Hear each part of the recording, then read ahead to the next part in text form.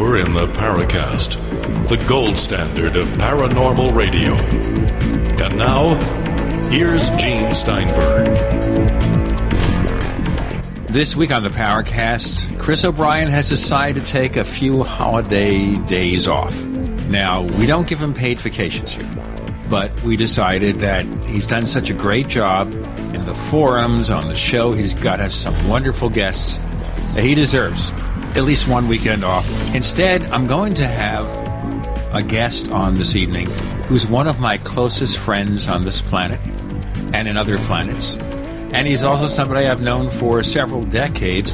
I've probably known Alan Greenfield as long as anyone except for Geneva Hagen and except for Jim Moseley. Perhaps we all got acquainted that same year. What an interesting year that was. And shortly thereafter, I became acquainted with Tim Beckley. So it was quite a variety of stuff. But we go back to look at the rather extensive studies in which Alan Greenfield is engaged, and we start with our interest in the UFO field.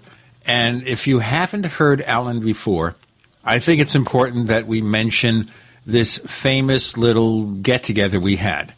This was when we were teenagers, and Alan would come from Atlanta to New York City, and instead of going outside and getting completely bombed or loaded, and we were too young for that, I think. We're probably 16 or 17 at the time, Alan? Yeah, I think I was, first time I did the New Year's Eve, but I was 15, thereabouts. Okay. The point being here is that we just hung out, and we decided to talk about flying saucers. And I recall this particular occasion, you had a copy of a book with you called The Incomplete Enchanter, kind of a fantasy story. It was about somebody who goes into another reality where the laws of magic take precedence. Am I correct? Yep, you are indeed. That's a book that, actually, I've still got that original copy from the 50s, a 50-cent paperback. But yep, that was the premise, that it was fiction. And in fact, the authors, L. Sprague de Camp and Fletcher Pratt, felt the need to put in a little quotation saying, we speak of things that, of course, do not exist, and you shouldn't regard them as existing, which I thought was suspiciously overstating it at the time. But that was very influential for me. The Complete Enchanter, which is all of the Harold Shea stories, is something I continue to recommend to people. It's fun, and it also produces some really, really great ideas. And in my youth, that was like one of the first exposures I had to any kind of alternate worlds theory. So, of course, I wanted to pass it along to my friends so they could be equally warped as I am. So you see how it came to be. Now, coincidentally, during the time that Alan and I were friendly at that point, I had a small UFO magazine. I probably gather he did as well. But later on, my first wife, Geneva, and I founded something called Caveat Emptor, which was a magazine where we took an alternate viewpoint about everything. We kind of decided to get rid of the conventional wisdoms.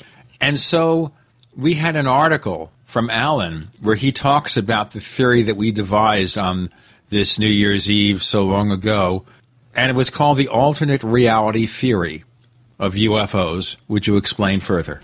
Yeah, it actually was a real game changer for me. When I got actively involved in ufology, my first exposure was to NICAP, the National Investigations Committee on Aerial Phenomena, that was very much government-oriented and some suspected government-generated. They were at 1536 Connecticut Avenue near DuPont Circle, where Klaatu met his end in the day the Earth. Explain that to everybody. This is peculiar here. Now, there's a scene in The Day the Earth Stood Still, the original. We're not talking about the remake with Keanu Reeves, which was awful. The original. Well, I don't think it was awful, but it was not up to the original. I will agree with that. Let's just say mediocre. Okay. So we have Michael Rennie as Klaatu being pursued by the authorities, and he's shot down near DuPont Circle in Washington, D.C. This particular location was probably yards away from where NICAP had its headquarters. Yeah, he was shot down at DuPont Circle in Connecticut Avenue, which is 1 minute away from NICAP headquarters. Of course, NICAP didn't exist at the time the movie was made. I think it was a 1951 or 52 movie. 51. When I had originally seen the movie, my mother was a tremendous movie buff, and she went to the movies every day. And my father, not that much of a movie buff. He was like me, an agoraphobe, but he went to see that apparently in D.C. and was so impressed with the documentary flavor of it, which loses a little bit now when one sees it because documentary formats have changed and the personalities on TV changed. But they had Drew Pearson and the other radio TV personalities of that transitional period actually appearing in the movie in there as themselves. And getting scale, no doubt. Well, who knows? Drew Pearson, I don't know, probably didn't work for scale. But in any case, so my mother took me to see it, and in her fashion, she never looked at the time movies started. She just walked in and sat down whenever it was. So it was about halfway through the movie that I got in there, but the first time that I saw it, and by the time it got around to Patricia Neal being carried by Gort, the huge and rather phallic robot, I made my mother leave the theater. I was scared to death. So that was my first exposure. But there is a scene before that where Michael Rennie and Patricia Neal are, as their characters, are riding in a taxi to try to get to the landed UFO in Washington, and he says he's got to escape, and if he doesn't make it, to go tell Gort the famous line, Klaatu Barada Nikto, which she has some trouble doing when she gets to see Gort. But in any case, he gets out of the cab, but there are cops and National Guardsmen and other people chasing him. So it's right at the corner, and they make a point of it, saying it in the movie, at the corner of DuPont Circle and Connecticut Avenue.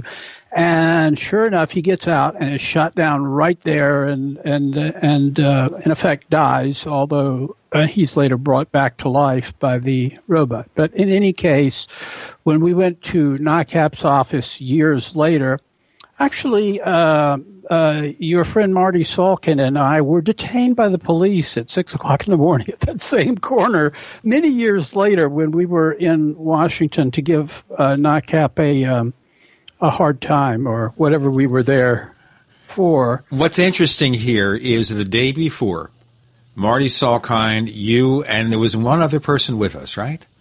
I'm trying to think. Was Rick Hilberg with us? I'm trying to think. Yeah, I think so, yes. No, it wasn't Rick, but it was Dale Rettig. No, it was not Dale. Okay. Well, it doesn't matter. Marty Salkind, by the way, we grew out of touch a couple of years later. I have no idea what happened to him. I haven't seen him. Maybe he was taken aboard a UFO. The day before, we had a fairly pleasant visit with Major Kehoe, the director of NICAP, at a restaurant or something in Luray, Virginia, near the Luray Caverns. And there's no truth to the rumor that Major Kehoe lived in the Luray Caverns. No, but he lived near them, and he was very pleasant to us and treated us with considerable respect. And we were, it was Rick Hilberg, I remember, because Rick is and was, as far as I know, a big pro-military person. So he was very, very respectful of a retired Marine Corps officer, although Major Kehoe's retirement was under less than optimal circumstances. You know, I want to ask you that. I want to ask you that, but we have to do 11 more segments of the show before we get to it. All right? So let's make a cliffhanger of this. What about the departure of Major Kehoe from the Marines, which occurred, I think, in the 1920s? I mean, we're talking about the 1960s when this occurred. But Major Kehoe, that was it. He was a U.S. Marine Corps major retired. We have Alan Greenfield, my old and dear friend and an expert on UFOs and the occult. A lot more to come on the Powercast.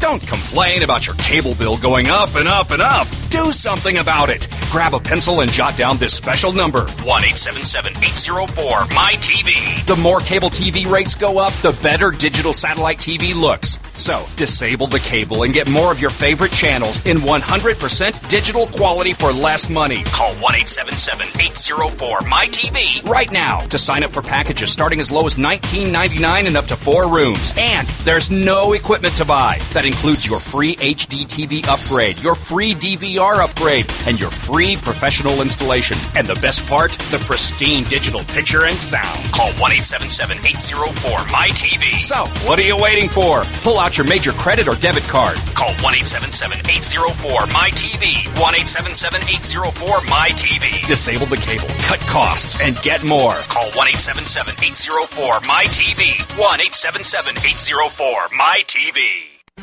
Gold isn't for you? Ted Anderson, president of Midas Resources, one of the world's premier gold and precious metal investing firms. I get it. You wouldn't buy gold if you believed that the government is doing a great job, that the Fed will stop handing out trillions of dollars like bailout candy, that Social Security would be there for you. That's not what's happening. You might even pass on gold if the stimulus package wouldn't fuel inflation, or that the dollar wouldn't lose value, or that your retirement would be secure. If all looks rosy to you, then now is not the time to buy gold. For the realist, there have never been more sobering reasons to diversify with gold. Since 2001, the U.S. dollar index has tanked 30% while gold has risen 300%. Right now, savvy investors are adding gold to their portfolios. You should too. Find out what they know. Call us and I'll send you 10 reasons why gold will do very well, free. 800-686-2237. 800-686-2237. That's 800-686-2237.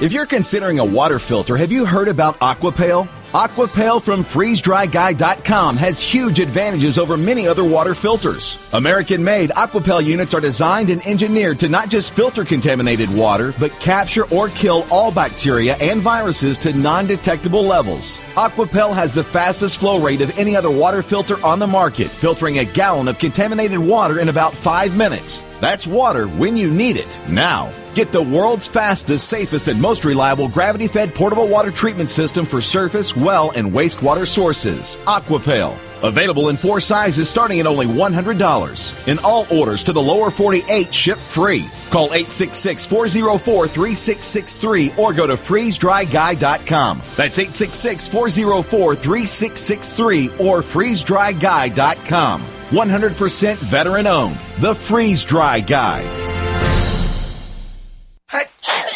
Fight back this cold and flu season with the world's best garlic extract, Ali C. Why Ali C? Because it helps your body fight viruses, bacteria, and fungi. Ali C has been scientifically proven in double-blind studies using low doses to greatly reduce the number, severity, and duration of common colds. Ali C contains 300 milligrams of stabilized allicin, the active ingredient in crushed garlic. Studies show Ali C is effective against MRSA, bacterial, fungal, and viral infections. 1 tablet of Ali C has the equivalent of 40 cloves of garlic.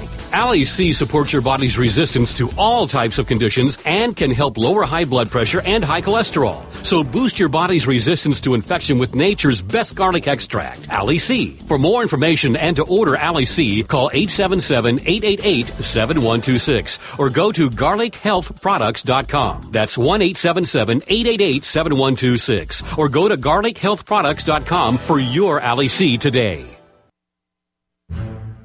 We'd like to hear from you. If you have a comment or question about the Paracast, send it to news@theparacast.com. That's news@theparacast.com.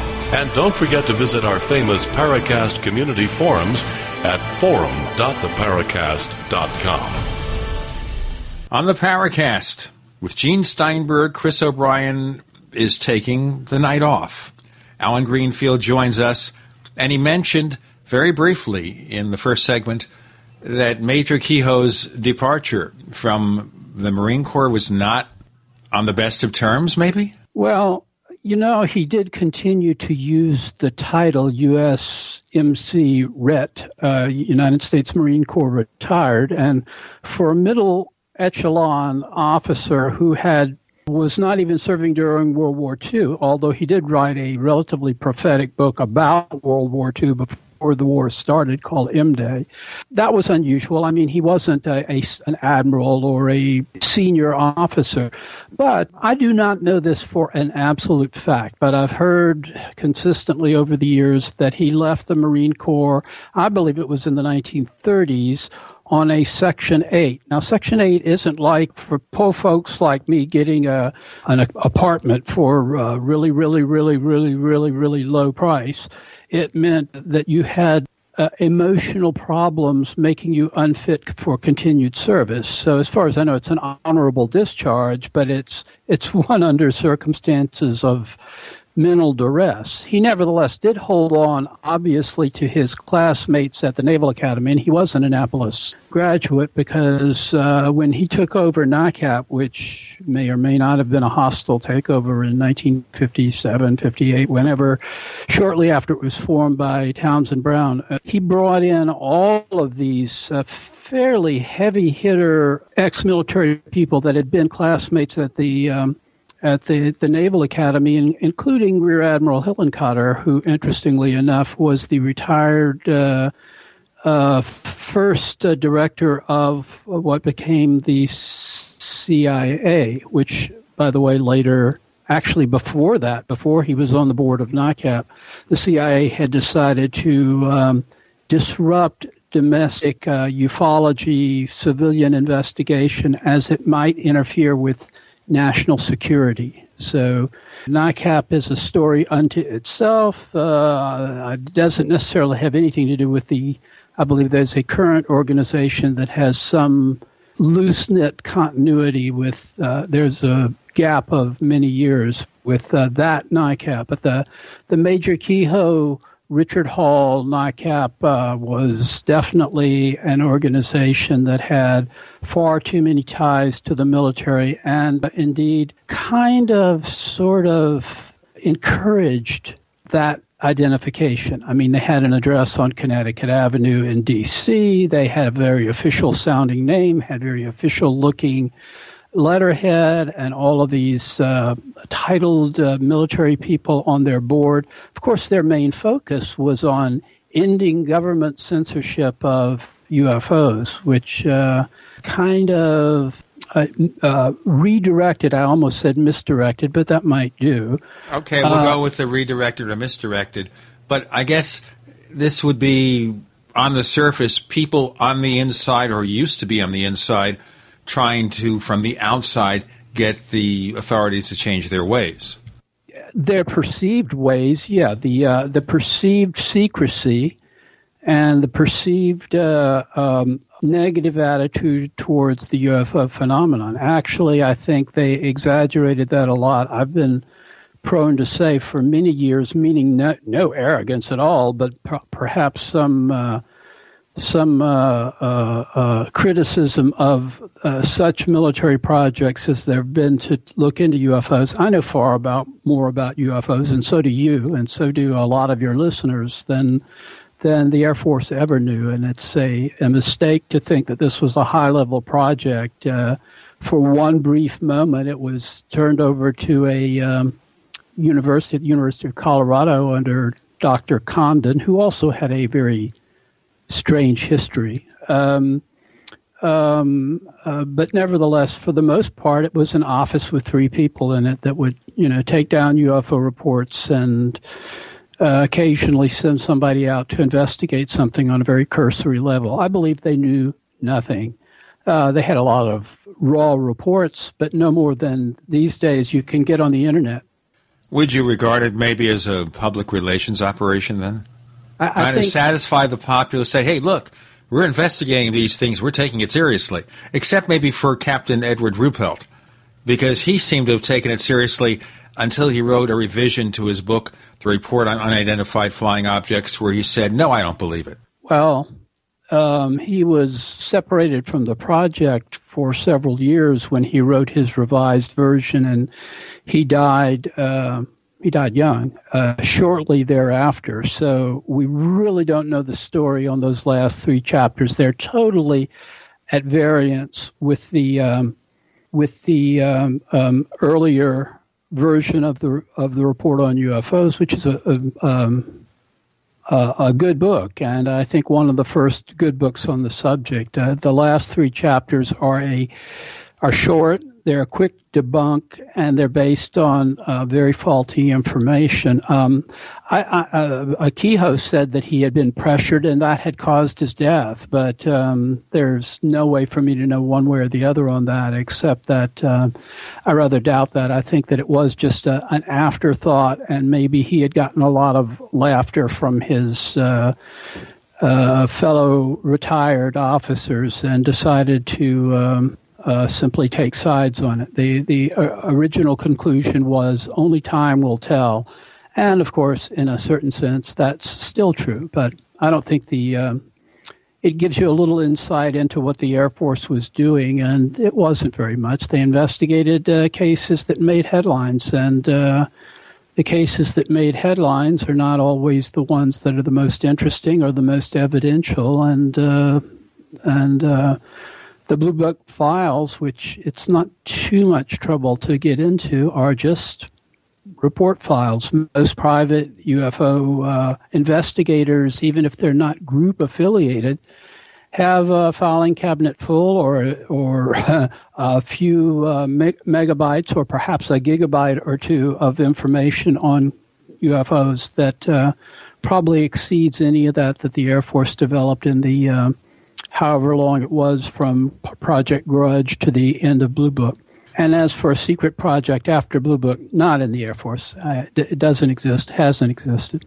Well, let's look back at our theorizing, because we're kind of framing the UFO field. The conventional wisdom is that if UFOs were real, they were. Then we used the term interplanetary because we thought in terms of planetary systems within our own solar system. Now, of course, when we think of UFOs from space, it's Tau Ceti, it's wherever. It's another star system. Okay, so we looked at that, and then you look at this book, and it all came together. No, maybe UFOs are from another place, but that place may be very close to us, sort of.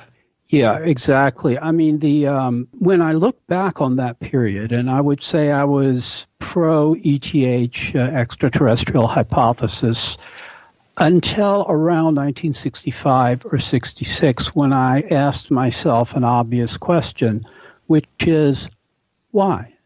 We'll answer why after Do the Break with Alan Greenfield on the Paracast.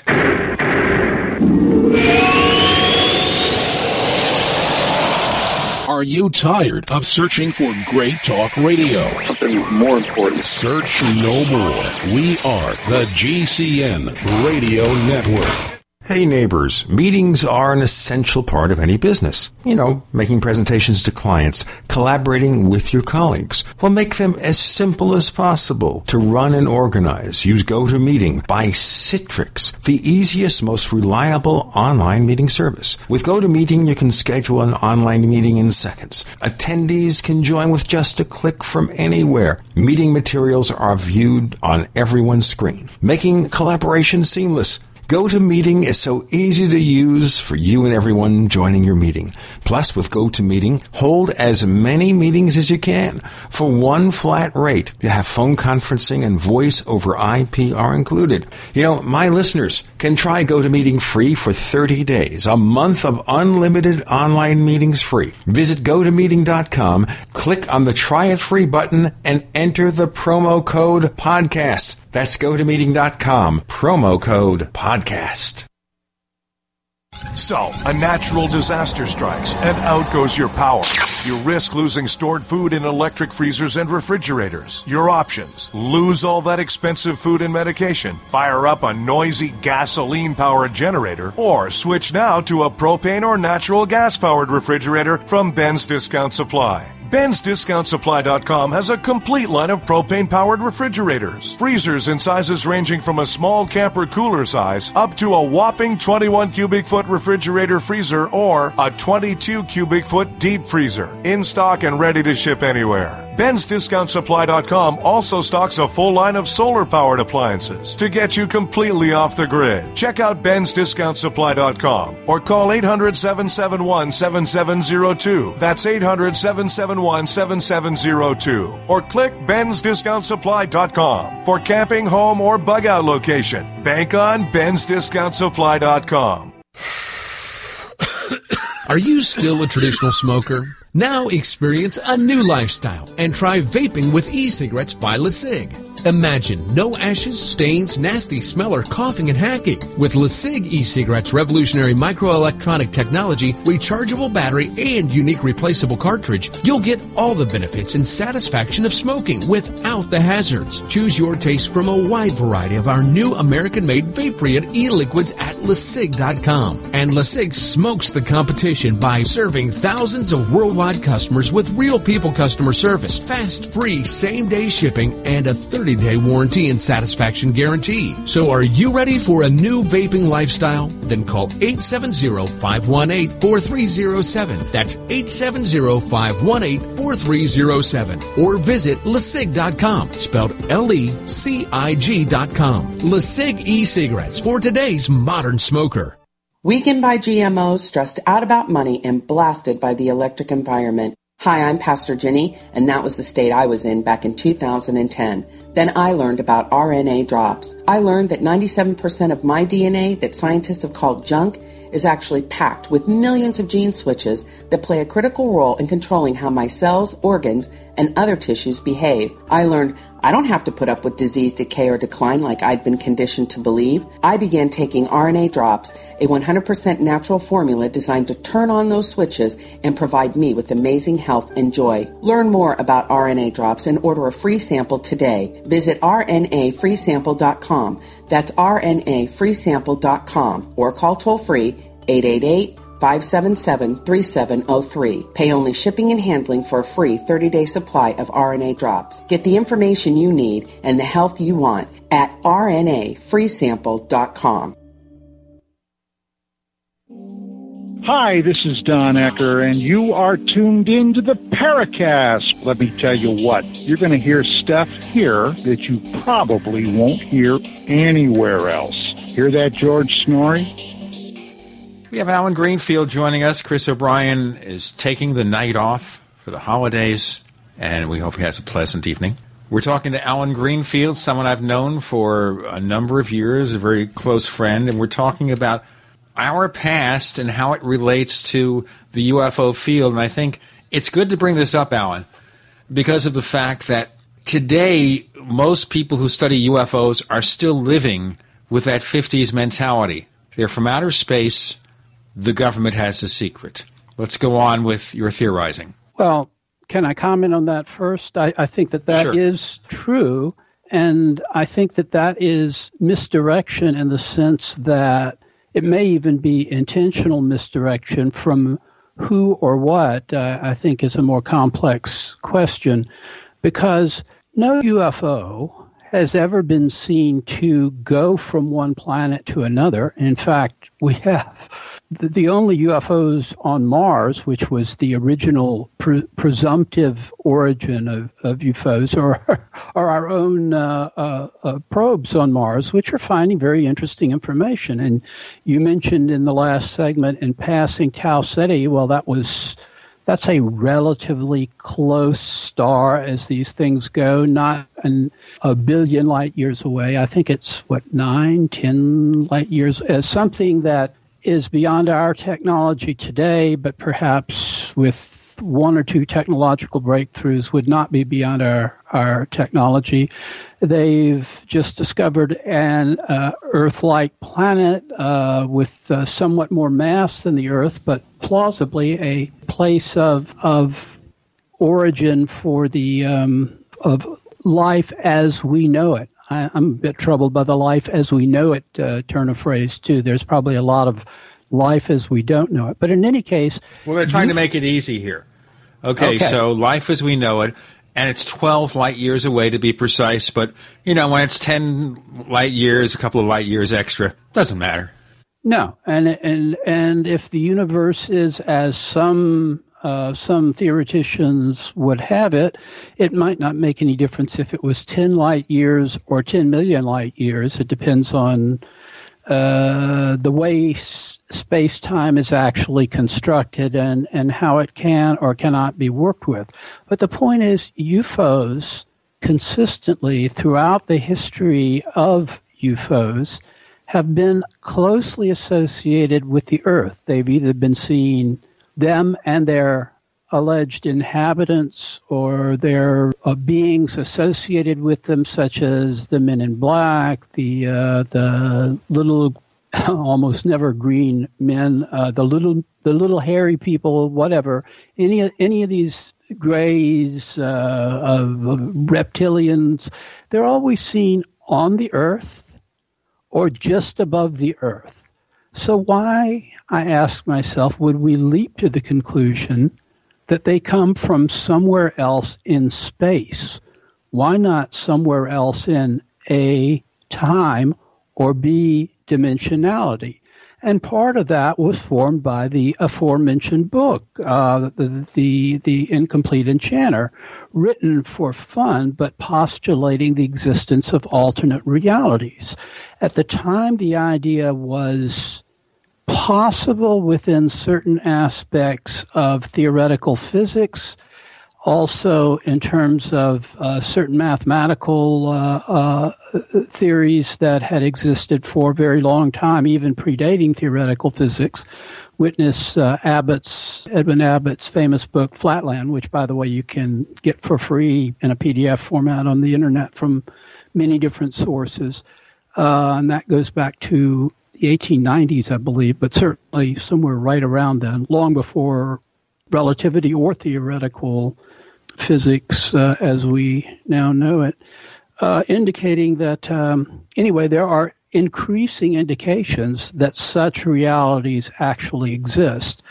And by the time we were doing our get-togethers, I didn't have any of the materials that we could now bring forward in support of that sort of idea of an alternate reality, such as the M-brain version of that's B-R-A-N-E, not the living brain, 1956. Okay. Yeah, but as in a membrane, M-brain, that is that the universe consists, omniverse consists of many different membranes that intersect and intertwine and maybe no more than, space probably has no meaning, but let's just say a silly millimeter apart, and in each one the rules of physics are different, and in each one there may be a consistent internal set of rules of physics, or chaos may rule. There's no way of knowing without going there, and you may have dinosaurs walking through your room right now. In fact, there are noted physicists like Michio Kaku who say, yeah, you do, but under ordinary circumstances, we are unaware of that. The Incomplete Enchanter was a fictional method for transporting oneself from one to the other, and I introduced you to the book and any number of our friends of that period, David Halpern, Tim Beckley, and the usual gang of idiots, as we say. Some took to it right away. Some took to their own version. The late Jim Moseley, God rest his soul, whether he believed or not, and he had his own version called the 3.5D theory, which, like anything from Jim, had a sort of amusing meaning as well as a serious meaning. But essentially the notion that there may be something about UFOs and adjacent paranormal phenomena that pop in and out of our reality, and may also be an explanation for why a lot of abductees never come back. We do have an enormous number of people who simply disappear over the years, and that seems to be either ignored or taken for granted, but maybe they walk into otherwhere. There are cases of people who have been seen to, the other question would be then, what about people who walk from there to here. Well, that seems to happen also. There are people who come with no memory, and they are people. That's significant too.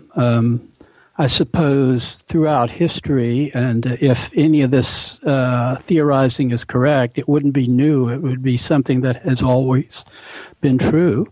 We may have wandered here as a type of being from one of these other dimensions and interbred with primitive but compatible beings of the same general sort because they come from an adjacent reality and become who we are, which would explain the disappearance of some of the alternatives that have been pondered a lot. Did we kill off the Neanderthals, or did we interbreed with them, or did they die out? Or what about the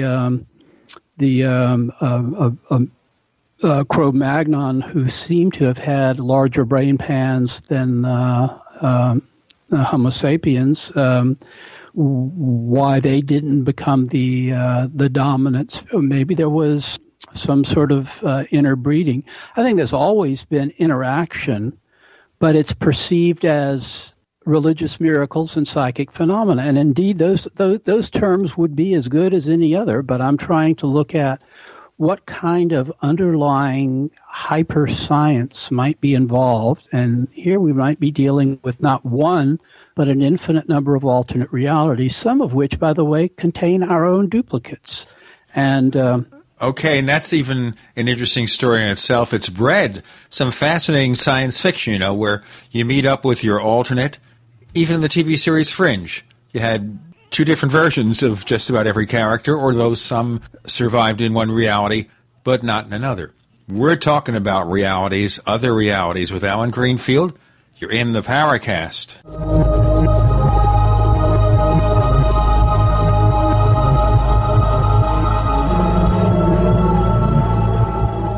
The GCN Radio Network, providing the world with hard-hitting talk radio. GCN. Great talk radio starts here. Don't complain about your cable bill going up and up and up. Do something about it. Grab a pencil and jot down this special number, 1-877-804-MY-TV. The more cable TV rates go up, the better digital satellite TV looks. So, disable the cable and get more of your favorite channels in 100% digital quality for less money. Call 1-877-804-MY-TV right now to sign up for packages starting as low as $19.99 and up to 4 rooms. And there's no equipment to buy. That includes your free HD TV upgrade, your free DVR upgrade, and your free professional installation. And the best part, the pristine digital picture and sound. Call 1-877-804-MY-TV. So, what are you waiting for? Pull out your major credit or debit card. Call 1-877-804-MY-TV. 1-877-804-MY-TV. Disable the cable, cut costs, and get more. Call 1-877-804-MY-TV. 1-877-804-MY-TV. Attention, this is an announcement for our listeners who drive gasoline vehicles. Federal Consumer Protection has confirmed that there is now an automotive accessory that exceeds its own fuel-saving claims. Consumer Protection has confirmed that most gasoline vehicles will get 22% more miles per gallon with an accessory called Platinum 22.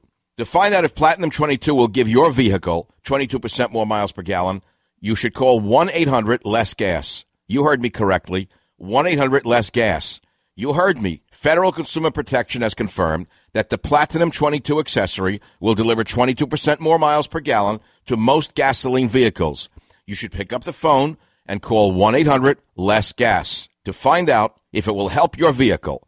That's 1-800-LESS-GAS. 1-800-LESS-GAS. 22% more miles per gallon. 1-800-LESS-GAS. HempUSA.org has a newly designed website and a new and improved detoxification product. Order our new microplant powder gold loaded with vitamins, minerals, iodine, and probiotics, and we'll send you our travel-size microplant powder absolutely free. Microplant powder only at HempUSA.org. Call 908-691-2608. That's 908-691-2608. And see what our powder, seeds, and oil can do for you. Only at HempUSA.org. Only this offer ends January 31st. Hi, this This is Ted Anderson. Have you ever wondered why banks, stockbrokers, investment advisors won't talk about gold IRAs? They've been available since 1986, yet the financial industry won't recognize the value of gold for your retirement. Gold has outperformed paper investments, yet no word about IRAs. If you would like to have gold for your retirement, call 800-686-2237. Don't get left behind by rising inflation and low returns. Call 800-686-2237. Secure your future and call 1-800-686-2237.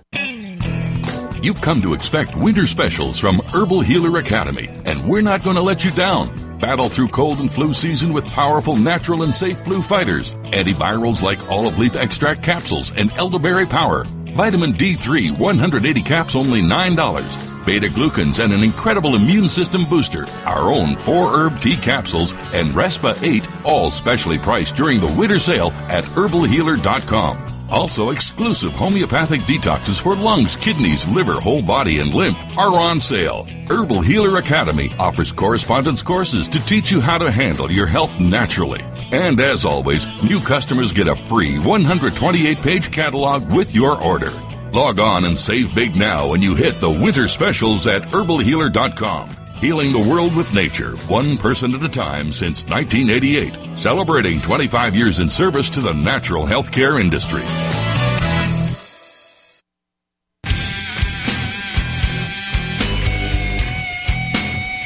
This is Kurt Sutherland, the author of UFO Mysteries, and you're listening to the Paracast. We have Alan Greenfield joining us in the Paracast this week. Chris O'Brien's taken the night off, and we're focusing on an alternative viewpoint, alternate reality theory for UFOs and other phenomena. And we were talking here about the possibility that in this other reality or in other realities, there's another Alan Greenfield. There's another Gene Steinberg. Heaven forbid. There's another Chris O'Brien. There's maybe a Jim Moseley who's still alive. Oh, yeah. That's the notion is in M-brain theory, and again, that's capital M for people who want to look it up on the internet with a dash, and B-R-A-N-E.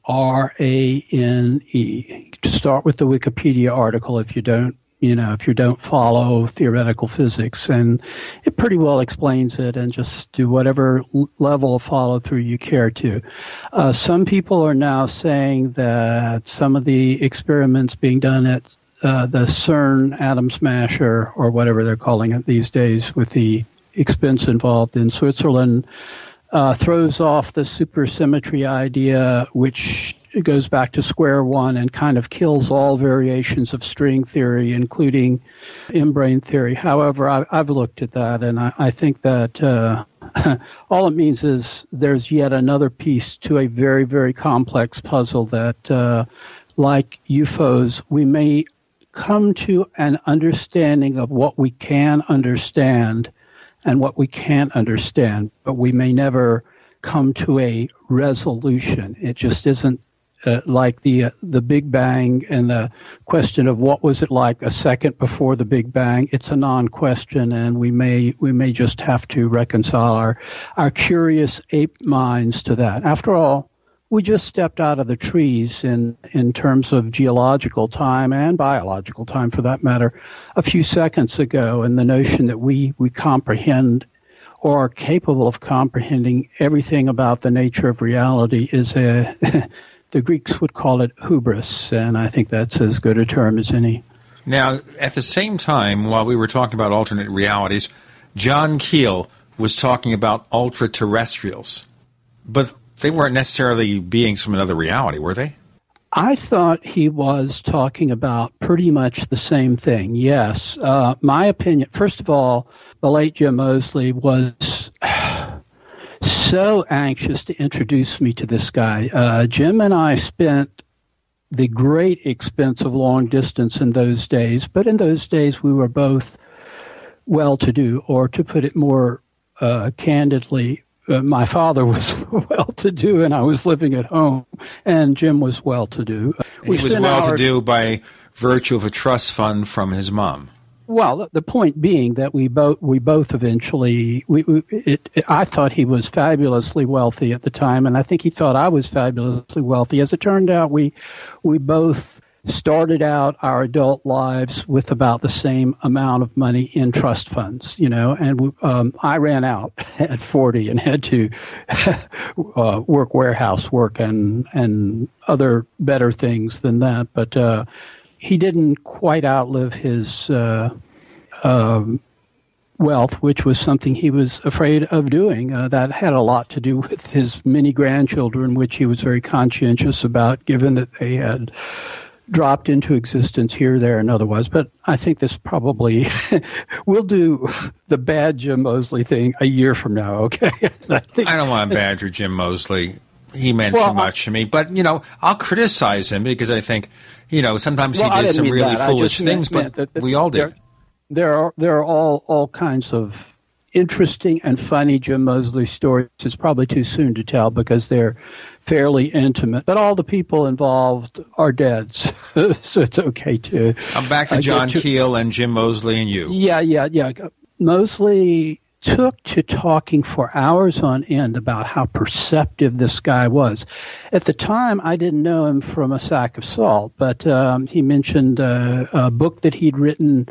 Some people say Keel had no sense of humor. He had written a book about the Batman craze, which you and I were deeply involved in. In fact, we spent all night at a theater watching a 1940s Batman serial one night, I remember, in the...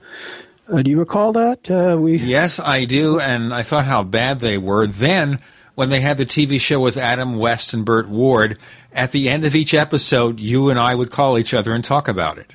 Yeah, well, exactly. So, we had no sense, folks, at all. Well, I'm rather fond of the Republic era. You have to dumb down for it. I would call it popcorn movies, not, But, I loved movie serials, but some were done so badly. They had a couple on Superman, and in both cases, there were no flying scenes. They simply used a cartoon. They were that cheap. And then you had 1941, and that was another movie we saw the entire movie. I don't know if you were with me or some other people, Captain Marvel, where they had some pretty decent flying scenes, and probably until the 70s with Superman the movie, Captain Marvel was probably the best superhero movie. Well, I think they were aimed at 8-year-olds, and I watched some of those on TV when I was 8 years old, and they were inspiring for an 8-year-old. And you get older. What was it that Jules Pfeiffer said about comic books? Spoiled by growing up. But in any case, let me get back to. So I'm getting interested in this guy Keel, and Jim tells me that he's doing an autograph party for his book on Batman, which is a comic satire. I've never seen the book, but I did look him up, and he had written one of those men's magazine type adventure books with an occult twist called Jadoo, which is coming out again, by the way. I am informed by Nick Redfern just today, which is, I'm sure, quasi-fictional, but also probably involves some of his traveling around the world. Anyway, I did want to meet this guy, and one New Year's, Jim conned him into coming over to my hotel room at the Hilton, which overlooked Times Square, so I didn't have to go down and mingle with the masses to watch the ball come down. And mingling with the masses is a no-no. Yeah, well, I don't know. It probably would have been a bit more fun if I'd done mingling, but that was the way I thought back then. In any case, we had very good times, and there was one year where we went out. But anyway, I'll get to that in a moment. Major thing is Keel impressed the bejesus out of me. I mean, he had this voice, and he sounded like, no matter what he said, I'll never forget the line where he said, and this was in a speech that he gave here in Atlanta for the local UFO group, which I was a macher in. Macher is Chinese for important poison. In any case, he said, at the UN, the lights went out, and at the same time, a phone booth in Virginia blew up. And the way Keel would say that, you would go, oh, yeah. Well, what has one got to do with the other? Keel could make anything sound mysterious. I talked to Alan Greenfield, and he was impressed. Well, he was right. But he started to use this term, which he wrote this great big book, which wound up being 4 different books because the publisher just wouldn't do this huge 1,000-page Operation Trojan Horse. So it wound up being 3 more books in that cycle, and he threw in the Mothman cycle as a separate thing, which turned out to be his most lucrative and best known, if not best, work. But he used the term ultra-terrestrial as opposed to extraterrestrial.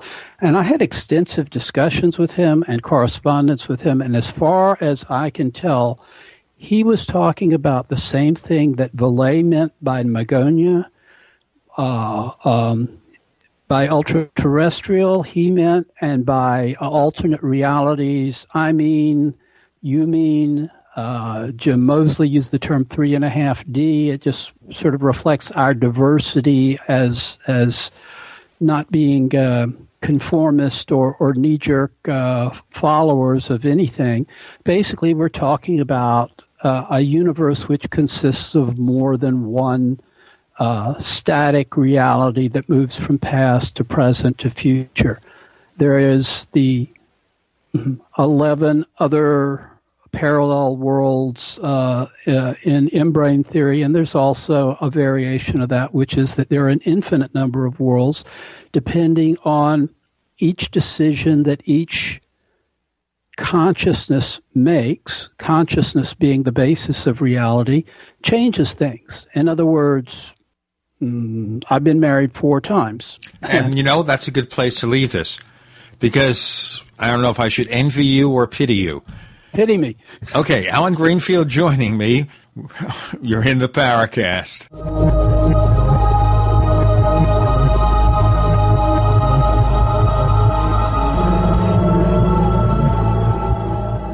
America's #1 source for independent talk radio for over a decade.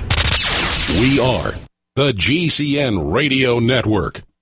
Hi, this is Ted Anderson. If you'd like to listen to GCN programs on the go, I have great news. GCN has created a Droid and iPhone application, and it's free. Just as easy as going to GCNlive.com, click on the banner, and download. Before you know it, you'll be listening to your favorite hard-hitting GCN shows, live or on demand, right on your Droid or iPhone, 24/7 and on the go. So download the Droid and iPhone app free by clicking on the banner at GCNlive.com. Thanks again for listening to GCNlive.com. Again, that's GCNlive.com. Hi, this is Ted Anderson. Have you ever wondered why banks, stockbrokers, investment advisors won't talk about gold IRAs? They've been available since 1986, yet the financial industry won't recognize the value of gold for your retirement. Gold has outperformed paper investments, yet no word about IRAs. If you would like to have gold for your retirement, call 800-686-2237. Don't get left behind by rising inflation and low returns. Call 800-686-2237. Secure your future and call 1-800-686-2237.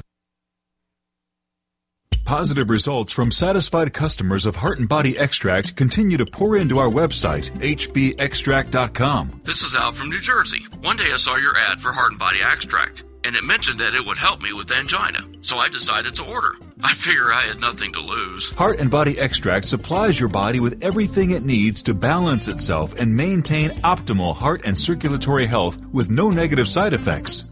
I took the formula 3 times a day as directed, and I kid you not, within 4 days my angina pain was completely gone. Order HB Extract by calling 866-295-5305 or online at hbextract.com. That's 866-295-5305 or hbextract.com.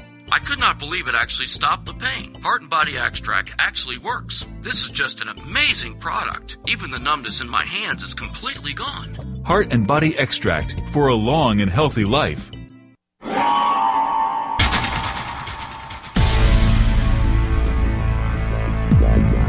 Welcome back to the Paracast, the gold standard of paranormal radio. And now, here's Gene Steinberg. So I stopped. Alan Greenfield says he was married 4 times, and we're not going to get into all the ramifications of that. But he's here joining me on the Paracast, and we're talking about John Keel, he had one of those voices and the kind of delivery where he says something, you believe it. Doesn't matter if he's making it up, you believe him. In a certain sense, he was kind of like Gray Barker, who, in a sense, was a rival of his over particularly the Mothman material. But they were both yarn spinners and storytellers. There's a difference between a West Virginia Gray Barker type yarn spinner and storyteller, because they are in the true old American mythos type of Paul Bunyan sort of tradition. John Keel came out of the fantasies of men's magazines of the 1940s and 50s, where my favorite image is the man marooned on the island that all of the inhabitants were Amazonian women lusting after men. You know, there must have been thousands of stories that were variations on that theme in Argosy, Saga, and other magazines of that sort. They were not smutty magazines by today's standards, but they were considered such back then. They also had some articles on relatively serious material. Keel was a bit more of a serious writer than a lot of the people that wrote for those magazines. I think, actually, now that I think about it, Jim Moseley had a thing on treasure hunting in one of those magazines way, way back, if I remember right. But you do remember correctly. Yes. In any case, Keel would give little portions of what eventually became this series of books, all of which was material probably written at the same time, with the exception of the Mothman material, which was essentially the notion that UFOs were a kind of a deception for something much larger than even the notion, as big as it is, of visitations from extraterrestrials, that is, beings from other planets in the known universe.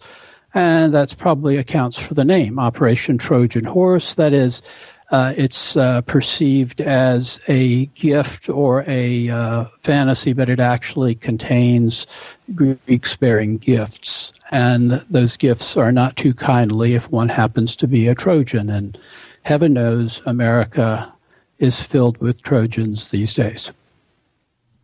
Okay, now you're not going to touch that line, are you? I'm going to leave it. Sometimes, it's better to let a line drop, and it dropped. They could become your sponsor. Hey. On the other hand, I don't put them on my hand, but that's not important right now. Go on. All right. Now, when we did the memorial show for John Keel, the suggestion was made very much that he had some very interesting ideas, but maybe his research was a little bit wanting. Did you have Jerry Clark or somebody like that on the show? I think that's fair. Okay. Look, I think Keel's research, his field research, with one flaw, and I'll get to that. His field research was honest, was thorough, and he was more of a real reporter than virtually any of the people who dignify themselves with the term ufologist, as if there were some particular field of expertise that qualifies one to call oneself a ufologist. That annoys me beyond all words. What makes a ufologist? That you're an astrophysicist, that you're a physicist, that you're an amateur in the true sense of the word, that is one who is interested for the love of it, that one is a credulous believer, that one is a militant skeptic. What are the qualifications? Well, one of the qualifications has to be an inquiring reporter who has a sense of adventure, and that is precisely the credential that John Keel approached this with. Where his credulity came in, and you can see it a bit in the movie version of the Mothman Prophecies, are the phone calls. Because you and I know that we had two friends, now gone on to their much-deserved rewards, who were prone to imbibe a little herb and much brew and pick up the phone and mythologize. They did it with me during a citywide skywatch, and I actually recorded the thing, and they told me later it was them. It was very well done, but, I was skeptical about it enough to get my tape recorder turned on about halfway through it and then listen to it and decide that it was something, I wasn't sure that it was them, but it was something that was done with electronica type stuff that was rare at the time, but which, is very easy to come by right now. In fact, if we get really bad feedback on this, we'll sound exactly like the phone call sounded. And these two gentlemen, Mr. Barker and Mr. Mosley, I think in each their own way were very serious about what they were doing, but they also had a good sense of humor and they were good pranksters. And Keel, in the middle of really, really strange stuff going on in West Virginia and I believe on Long Island in New York and other things that he investigated firsthand, which I think were quite as genuine as your own brief experience with a, quote, man in black, unquote. That is, can't tell what it is, but it certainly isn't something that one would expect. Doesn't fit the pattern of the regular day-to-day CNN universe. He could easily be freaked out by these phone calls with strange messages and hang-ups, and who would find his phone number that he'd only given to trusted friends, which, of course, included Mosley and Barker. Yes, exactly. And I think those things we can consider to be, in at least the vast majority of instances, things that Keel took seriously because he didn't think that they would do something like that, whereas those of us who were on more intimate terms with them assumed that if a couple of years went by and they didn't do something like that, that they were, something was wrong.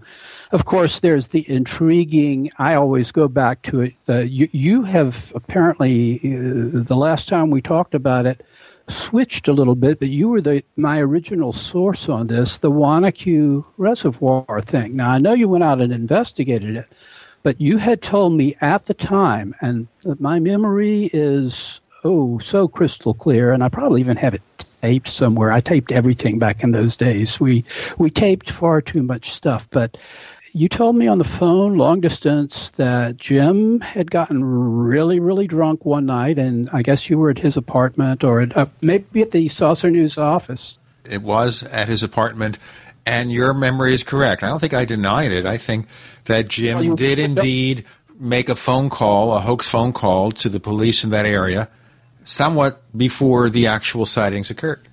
It was the day before. They started the day after. The sighting started the day after he made the drunken phone call, which he was so drunk that in later years he denied actually happening. We both confronted him on a program a couple of years ago, I remember. That's right. I got you to back me up because he said, no, I didn't do that. And you were there, and I was counting on your memory because I would suspect you were cold sober and he was stoned out of his mind on one or another or several substances. Just to mention so people understand about my personality, I have never had a taste for alcohol. It doesn't mean that I have not taken substances, but those substances were not alcohol. I tried it a few times with one particular girlfriend who said, why don't you try this? And I said, okay. But after we broke up, it was a very short relationship. I never got into it again. People don't believe me. They're listening. Oh, this Steinberg's probably drunk when he does this show. No, he's not. But we're happy to have Alan Greenfield. We're talking about the research of John Keel, how it relates to possible alternate realities and other stuff. I'm Gene Steinberg. You're in the Paracast.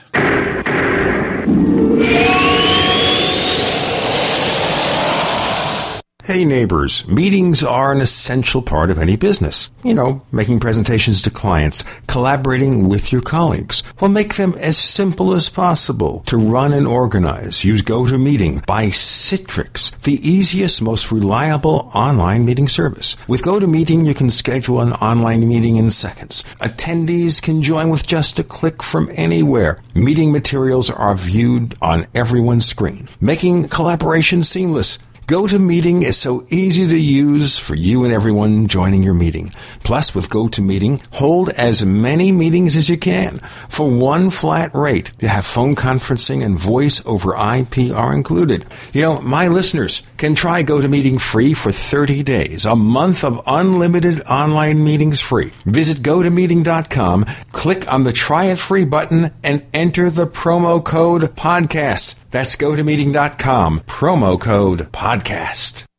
As many people know, ever since President Nixon took us off the gold standard, the U.S. dollar has been devaluating. What people don't know, however, is how this directly affects your personal finances. Is there a way to protect your portfolios from losing value? The answer to all of this is gold and silver. They both have maintained their purchasing power for 6,000 years. If you had $100,000 in cash and $100,000 in gold and silver back in 1913 and kept them until now, your cash would have the buying power of only $4,800, but your gold and silver would have the buying power of $3 million. The answer to protecting your assets is simple. Call John Ballman today at 1-800-686-2237, extension 169. Get all your questions answered before your money is worth zero. Call 1-800-686-2237, extension 169. Take action today while we still accept paper dollars for gold. That's 1-800-686-2237, extension 169. Preparedness is simple when you have the right stuff. And with the looming threat of economic collapse and possible service interruption, it's time to get the best-in-class preparedness stuff at DisasterStuff.com. DisasterStuff.com has been serving smart preppers for over 15 years with quality products like Berkey water filters. DisasterStuff.com is the official Berkey in-stock shipping center. And as always, free shipping on all Berkey products. Stock up on water barrels and accessories. Get Country Living or Wonder Mill grain mills, Excalibur food dehydrators, Tatler reusable canning lids, Sun oven solar cookers, EMP bags to protect sensitive electronics. And don't be without your Life Straw personal water filter, all from DisasterStuff.com. Preparedness is simple with the right stuff from DisasterStuff.com. Freedom through self-reliance and personal responsibility. If you owe the IRS back taxes, listen carefully.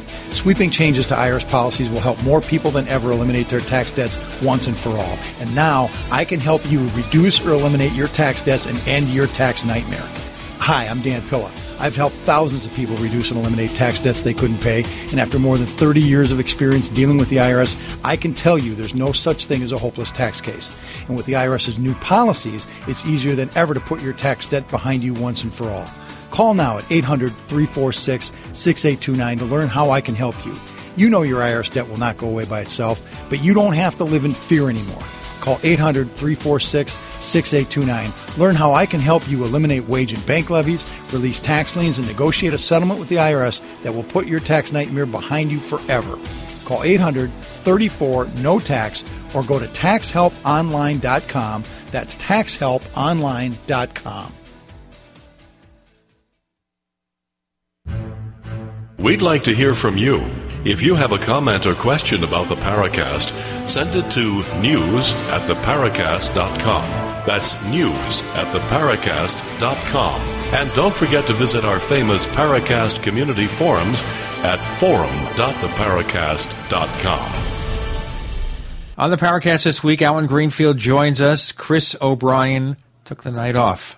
But with Alan Greenfield around, I will never take the night off because I always enjoy our conversations. In fact, I miss those conversations.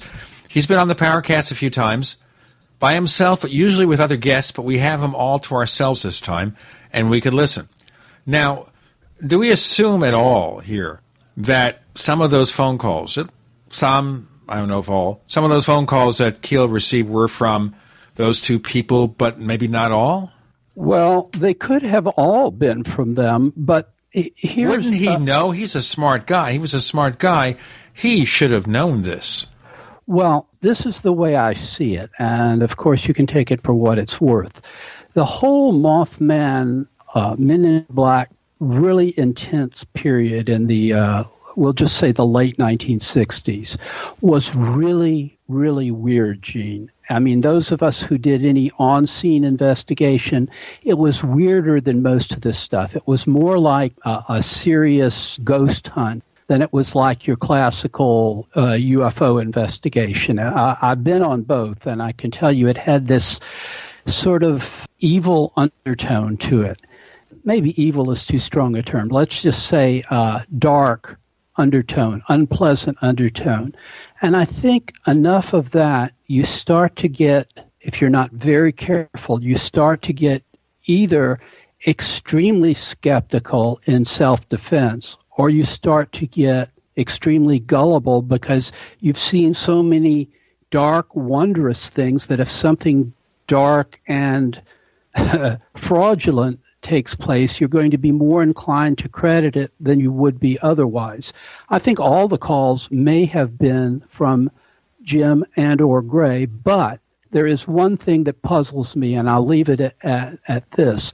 Some of them were to numbers that he had changed his phone to, that is Keel, in order to get some peace, because he was actually on the verge of a nervous breakdown, which I believe he had, actually, if I recall correctly.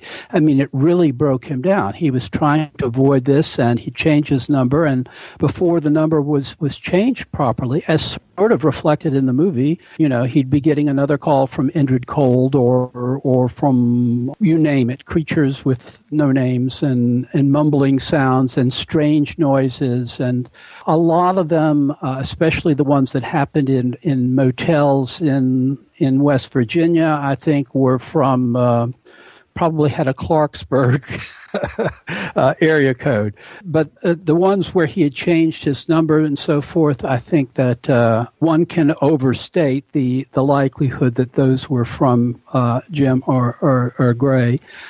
My guess, if I had to come down, is somehow or other they got a hold of the new number. They got, just like they got their stationery for the famous Straith letter hoax through one of their circuitous routes. It's entirely possible that they got the number. My guess is those calls were genuine paranormal phenomena. But it's impossible to know. Most of the phenomena that Keel reported on, though, as far as I've been ever been able to tell, are perfectly genuine and are confirmed by many other sources, including some that are contemporary, that have sort of gone back over the same turf and found confirmation even in far more recent instances, because while it's not as anywhere nearly as intense as it was in the late 1960s, it's nevertheless, these things do occasionally happen in those same areas and seem to involve, for example, the one time I actually had an experience with a man in black was in West Virginia. I took the guy's picture. I would never have mentioned it if I hadn't had literally a dozen witnesses to this person being there, and a sudden brave urge to go out and confront this guy and take a picture of him, and then he disappeared around a corner and disappeared. But I've had recent confirmation of this same guy showing up in much more recent times and looking the same. And at the time, he looked like a pasty-faced, sort of put-together 20-year-old. And you take that was, I think, 1969. If I remember correctly, the Charleston, West Virginia National UFO Conference, you'd have to look it up, 68 or 69. He wouldn't be 20 years old now, I can tell you that from experience. We all look different, and so the notion that somebody like that could show up in the 21st century is really, really weird. And yet that's from a very reliable source for this sort of material. So this is very strange stuff. Now, one of the theories, of course, that Keel presented was that of ultra-terrestrials, kind of an alternate reality thing. But he also said that God was a computerized intelligence and one not always sane. And when I think of what he said in one of his books, I then consider the movie series The Matrix trilogy, okay, where our reality was basically run by computers, and the goal, of course, was to awaken the populace and give them their freedom. And now there's a story that came out the other day suggesting that our universe is nothing more than a computer simulation, somebody's video game. Well, computer simulation, I don't know about game. I don't think The Matrix was perceived as a game. It was perceived, if you watched all three films. I didn't say a game. It was a functioning computerized reality where people were basically in stasis experiencing their life mentally. Right. That doesn't mean that that is the ultimate reality. That's just another stage up. And in fact, at the very end of the third movie, you get a very Gnostic spiritual interpretation very easily lends itself to that this that one can ascend to an area of consciousness that is greater than even that which is within the matrix. Because anytime you talk about and by the way, I think that is a very serious idea. I even tend to sort of subscribe to it, although I think we always are taking whatever technology we have and projecting it onto other beings. And when we come up with a new technology, then we project that onto them. You know, rockets in the 1940s and computers now. I think one must assume that there will be technologies that exceed the technology that we now have just by the momentum of history. But, of course, there's always the question, even assuming that it is a program, who is the ultimate programmer and who programmed the programmer? I think talking about that as being an ultimate God is kind of missing the point. Philip K. Dick, my favorite author, wrestled with that idea throughout his career and in his parallel life as a writer of serious nonfiction that has only recently been much of it published as the exegesis, which I recommend only to people that have read a lot of his, quote, fiction, unquote. We'll get into Philip K. Dick and so much more with Alan Greenfield joining Gene. You're in the Paracast.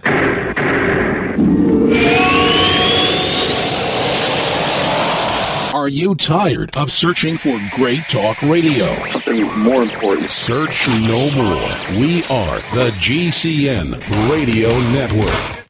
Don't complain about your cable bill going up and up and up. Do something about it. Grab a pencil and jot down this special number, 1-877-804-MY-TV. The more cable TV rates go up, the better digital satellite TV looks. So, disable the cable and get more of your favorite channels in 100% digital quality for less money. Call 1-877-804-MY-TV right now to sign up for packages starting as low as $19.99 and up to 4 rooms. And there's no equipment to buy. That includes your free HD TV upgrade, your free DVR upgrade, and your free professional installation. And the best part, the pristine digital picture and sound. Call 1-877-804-MY-TV. So, what are you waiting for? Pull out your major credit or debit card. Call 1-877-804-MY-TV. 1-877-804-MY-TV. Disable the cable, cut costs, and get more. Call 1-877-804-MY-TV. 1-877-804-MY-TV. We have witnessed 2 terrible storms in the east, but we are still in the eye of the perfect storm. The most devastating economic condition since the Great Depression, America's worst drought in agricultural history, and now the economic results of the presidential election. This perfect storm is a huge threat to everyone's food supply. I just doubled down and got even more supplies from eFoods Direct, and I recommend you do the same. It's time to get your own supply from eFoods Direct. I know I won't be standing in a bread line trading my freedom for food. I'm taking control of my future, and you're nuts if you don't do the same. Go to efoodsdirect.com/Alex to find the specials, and you can start with a holiday gift pack that's normally $80, now under $50. Remember, I can warn you, but I can't feed you. Call 800-409-5633 or efoodsdirect.com/Alex. Would you rather prepare 6 months too early or 1 day too late?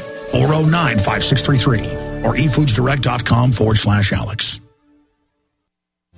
Check out StunGunMikes.com. They specialize in home and business security, family safety, and personal protection. At StunGunMikes.com, they have everything from mace pepper sprayers to cell phone stun guns and everything in between. Visit www.StunGunMikes.com for all your security needs. We even ship your products the very next day. That's www.StunGunMikes.com for real spy gear, real security, and awesome gadgets. Are you looking for a great one-of-a-kind gift idea? Then look no further than www.daftgadgets.com. They have radio-controlled planes, helicopters, buggies, cars, and more. How about an insane horsehead pillowcase, MP3 accessories, or even an iPhone 5 wallet case? Visit www.daftgadgets.com and be sure to check out their featured gadgets page. Shipping is only $9.99 and is shipped within 7 days or less. Check out www.daftgadgets.com today. Are you still a traditional smoker? Now experience a new lifestyle and try vaping with e-cigarettes by LeSig.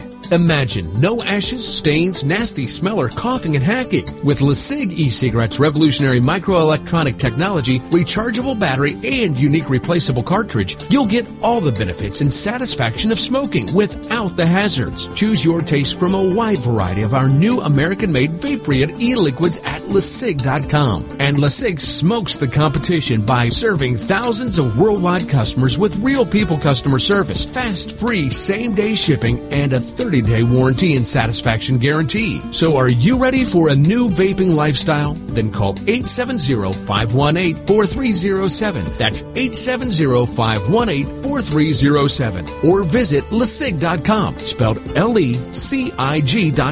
LeSig e-cigarettes for today's modern smoker.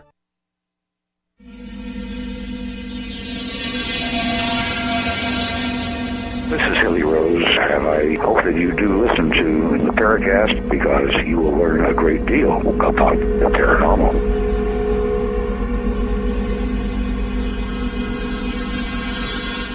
On the Paracast, we're joined by Alan Greenfield, longtime UFO and occult researcher, and we're talking about the works of Philip K. Dick.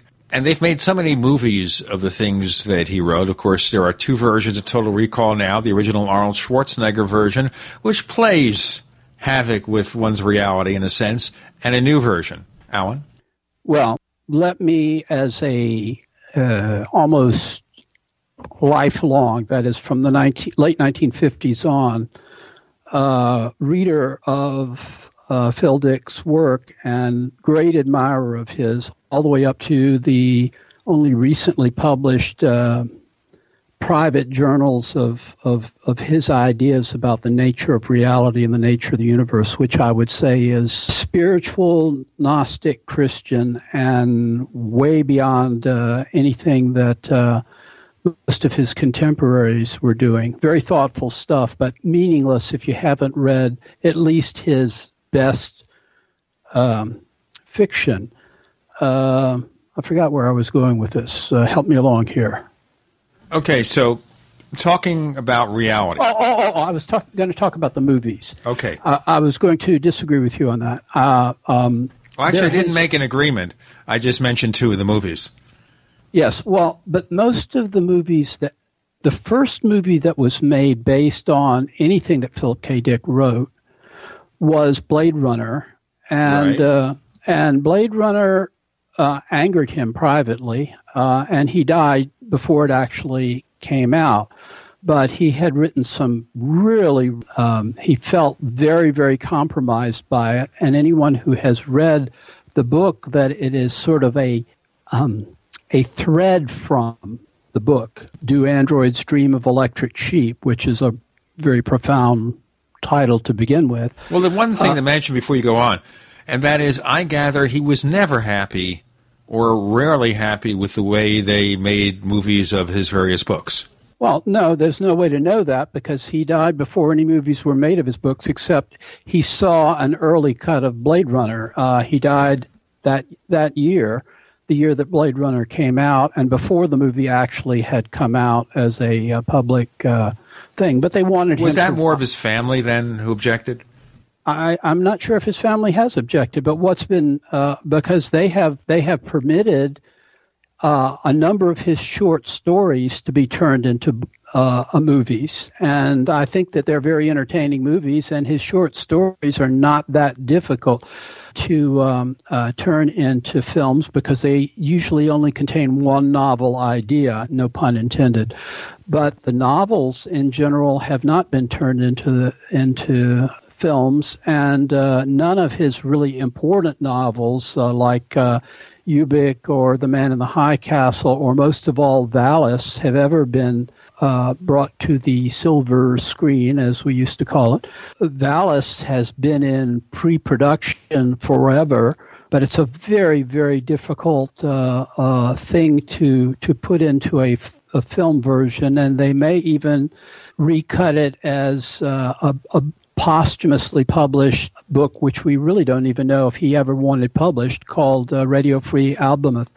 The point being that his work is far more complex than the movies. A Total Recall is based on a short story. Screamers is based on a short story. The Adjustment Bureau is based on a short story, and on and on. The only other book that has ever been turned into a film was a very, very weird film. Let's see if I can think of the name. It was all done in rotoscope. Had Keanu Reeves in it, but help me here. I'm sorry, you're on your own here. I can't think what movie you're talking about. A Scanner Darkly is the name of it. Okay, I remember.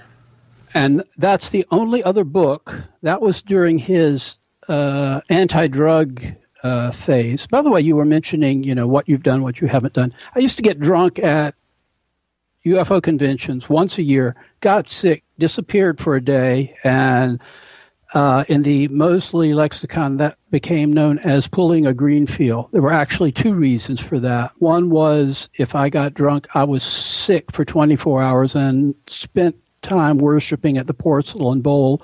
The other is I was trying very hard to be an Orthodox Jew, and I disappeared from Friday night sunset till Saturday night sunset because I wouldn't do the convention at that time. But I never told anyone until right at this moment, or either one of those things.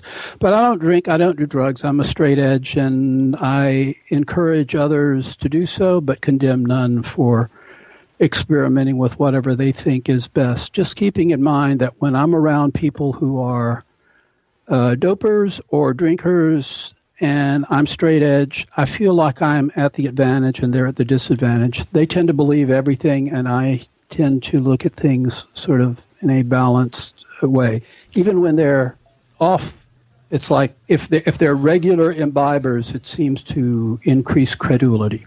Okay, let's really segue here. Get back to Philip K. Dick. How do his writings impact on our studies of other dimensions, other realities, other systems of our framework of our existence? He thought that reality was a sliding scale, and that essentially it was very, very difficult, if not impossible, to determine what is and is not reality. In that sense, he may have anticipated the philosophical school of deconstructionism. He had definite ideas about what ultimate reality was all about, which he thought was some sort of pure consciousness that took many, many different forms and that you could conveniently call God. But at times he thought of it in the same way that you mentioned with Keel, as a computer and possibly a mad computer entity, somewhat similar to the Gnostic demiurgos, the notion of this being that is less than God but has the hubris to think that it is God. In Flatland, it's called the point being, which thinks that it is the only thing that really exists. But his view was that there was consciousness and love at the center of being, and that took on many forms and many manifestations, but they were very changeable. They were very malleable. And I am saying this, and my inner voice is saying to me at the same time, you ain't doing it justice, Alan. And I'm not. The only way to go about it, if you're familiar with his works, you get some idea of this. If you're familiar with the corpus of his better novels, and then go on to read at least the Valis trilogy, and which was at the very end of his life. The last of them was not even a science fiction book. It was mainstream fiction called The Transmigration of Timothy Archer, and was about his relationship with his bishop, Bishop Pike, who was quite famous and a very, an outstanding person in the civil rights movement, who died under tragic circumstances, as a lot of the great civil rights leaders did, although his was a somewhat different death. You know, what we should do here, since we're mentioning movies in relationship to Philip K. Dick, there is a question about movies from one of our regular listeners, Blowfish, where he asks, and it's a different kind of movie, and I'll pose the question in this segment, and then we'll go to our next segment and have you answer it. We do have a few questions from our listeners. All your thoughts on coming new Star Trek movies compared to the older versions, and I guess that is an alternate reality kind of thing, where they reinvented Star Trek, but Star Trek happens in an altered universe because of what the Romulans had done. We all know what happened there. So your reaction to that. We have Alan Greenfield joining us this week. I'm Gene Steinberg, and of course, you're in the Paracast.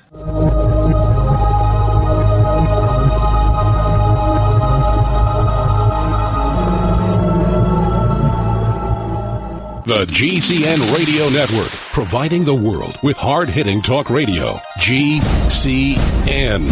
Great talk radio starts here. Hey neighbors, meetings are an essential part of any business. You know, making presentations to clients, collaborating with your colleagues. Well, make them as simple as possible to run and organize. Use GoToMeeting by Citrix, the easiest, most reliable online meeting service. With GoToMeeting, you can schedule an online meeting in seconds. Attendees can join with just a click from anywhere. Meeting materials are viewed on everyone's screen, making collaboration seamless. GoToMeeting is so easy to use for you and everyone joining your meeting. Plus, with GoToMeeting, hold as many meetings as you can. For one flat rate, you have phone conferencing and voice over IP are included. You know, my listeners can try GoToMeeting free for 30 days. A month of unlimited online meetings free. Visit GoToMeeting.com, click on the Try It Free button, and enter the promo code PODCAST. That's GoToMeeting.com, promo code PODCAST. You land in Buenos Aires, then are shuttled to Santa Rosa, where a nicely furnished cabin with all amenities, Wi-Fi, executive food and wine, and laundry service awaits. After a good night's sleep, your adventure begins. You're on a golden stag safari for big game. But it's not Africa, it's Argentina. One-on-one guided hunts for water buffalo, cougar, bighorn rams, wild boar, and the biggest stag deer in South America. All gold medal quality. All the action you can handle. Land Rovers, top rental guns with scopes. All food, beverages, hunting guides, ground transportation included, and more. All more affordable than you can imagine. The adventure of a lifetime starts at GoldenStagSafaris.com. The big game hunting ranch. GoldenStagSafaris.com. What's better than Mountain House freeze-dried food? Buckets of Mountain House freeze-dried food.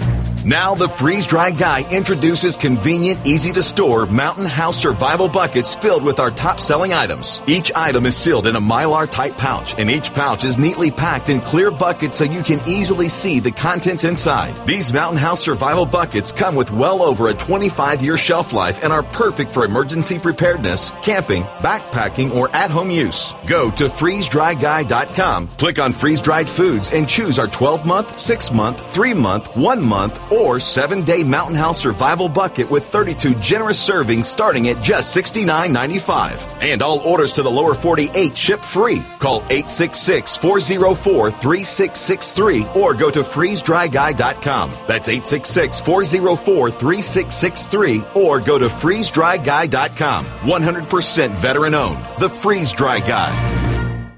So it's off to Grandma's house for the holidays, eh? That's great. But while you're going over the river and through the woods, professional burglars are choosing easy targets to break into. Don't be an easy target. Plug in fake TV. Fool criminals into believing someone's home at your house watching TV. Fake TV works a bit like a light on a timer, but fake TV is far more convincing. Fake TV plugs into any outlet and simulates the light and colors of a real TV. Burglars will likely move on to easier targets and leave your house alone. Fake TV costs less than a month of most alarm monitoring plans and makes a great Christmas gift. Or it's perfect if you're traveling over the holidays or anytime. Order your fake TV by calling 877-5-FAKE-TV or go to faketv.com. That's 877-532-5388 or faketv.com. Fake TV, the burglar deterrent.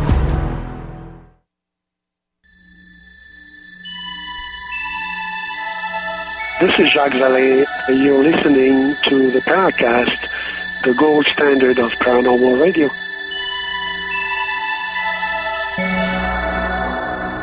Live long and prosper, because Alan Greenfield's among us.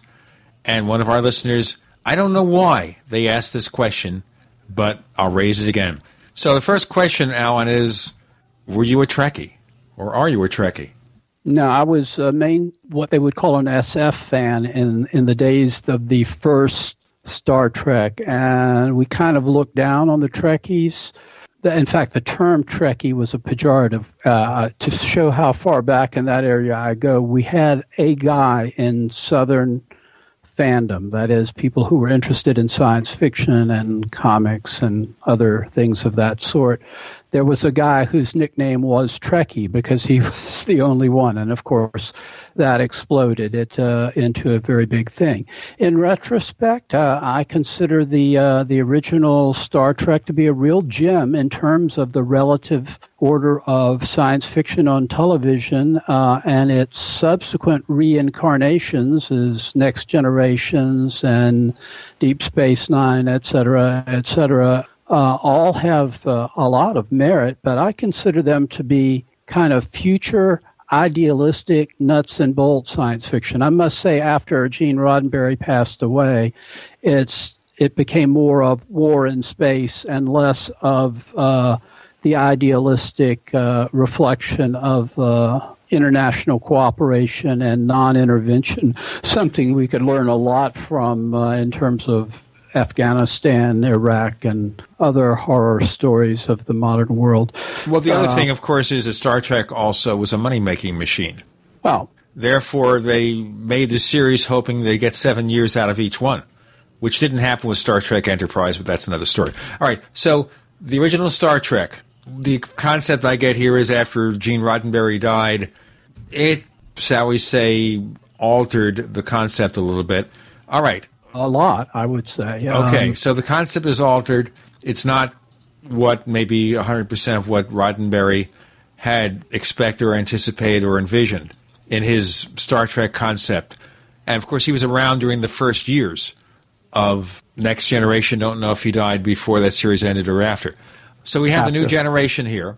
Now, I'll give you one comment about the new generation of Star Trek, and that is they took advantage of their budget because in almost every scene, you see people running all over the ship. You know, it's a huge spaceship, the Enterprise. So how do you show how huge it is? You have people running. Oh, for the level of, first of all, it didn't get really good breaks from the network, which I think was NBC. So with what You're talking about the original Star Trek as opposed to the J.J. Abrams movie. Go ahead. Yeah, right. The movies I'm not as familiar with. I have seen, I would say, spottily the majority of them, but none of them struck me as, they all struck me as technically bigger and better, but bigger and better is not always better. And I don't think you really have better science fiction until the reimagined Battlestar Galactica, which I absolutely loved and thought that took a really dorky 1970s science fiction project and turned it into something that was the kind of science fiction I generally like best, which is a way of looking at our own world from a removed vantage point and thus seeing our virtues and our flaws in the best possible light. But that's still mostly a nuts and bolts approach. And in general, although they touched on alternate realities, and they certainly touched on alternate ways of getting around the universe a lot. I mean, Deep Space Nine was about one of those places that you could go from one part of the universe to another in wormhole. In fact, the TV series Farscape, don't know if you saw that. Yes, that was one where a couple of the stars were actually Muppets. Oh, yeah. That was a little hard for me to take, but they did it. Given what they were doing, they did it well. And again, it was tasteful, yes. Very well done. I liked it. The plot was not superficial, and one could sometimes forget that Muppets were Muppets.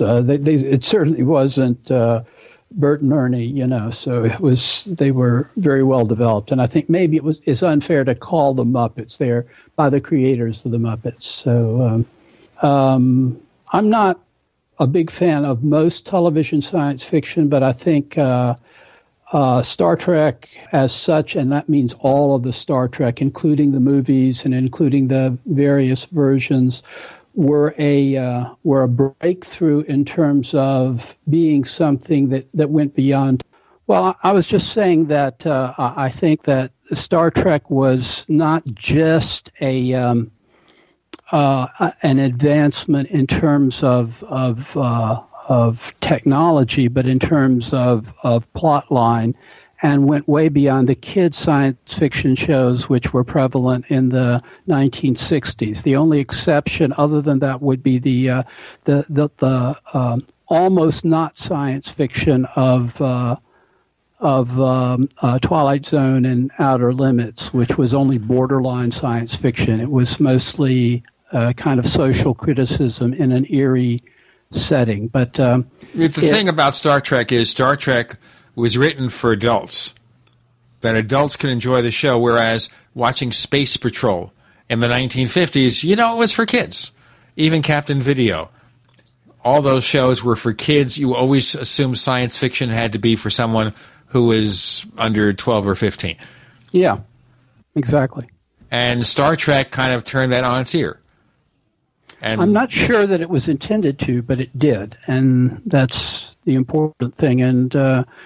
And although it owes a huge debt to the great 1950s science fiction movie, theatrical movie, Forbidden Planet. And I also think that William Shatner's Captain Kirk channels Leslie Nielsen in Forbidden Planet. We didn't know that Leslie Nielsen was funny then. He was a serious actor.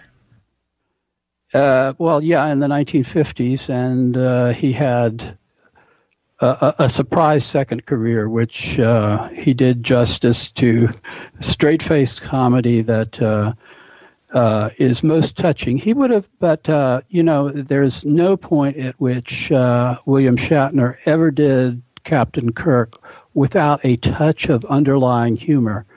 And I think that if you go back and look at it with that in mind, it was always there.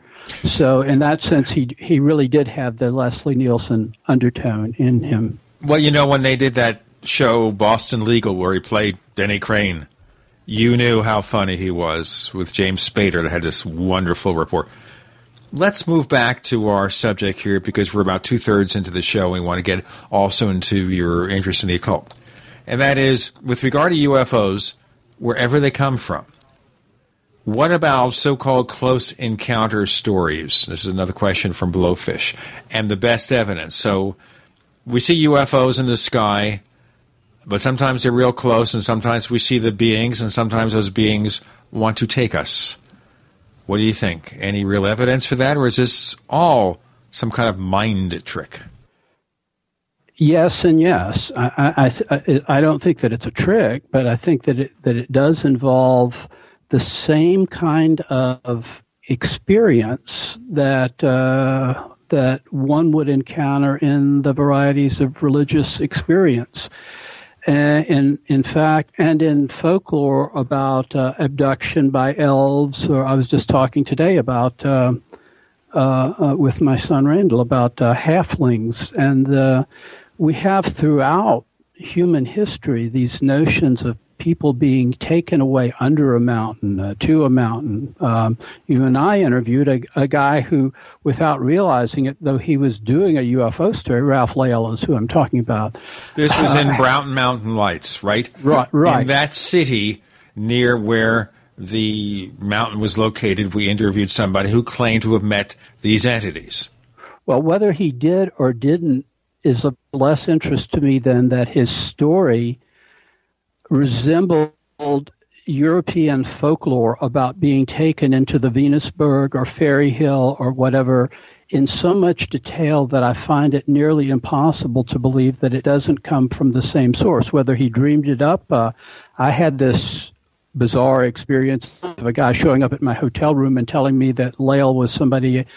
I don't even know how he found my hotel room, but maybe he was a man in black. Who knows? But it was a small town, and I imagine news travels quickly. But he said, you don't need to be fooling around with Ralph Lale. And I said, why is that? All right, so we have Ralph Lale, we have Alan Greenfield, we have a possible man in black. More to come. You're in the Paracast.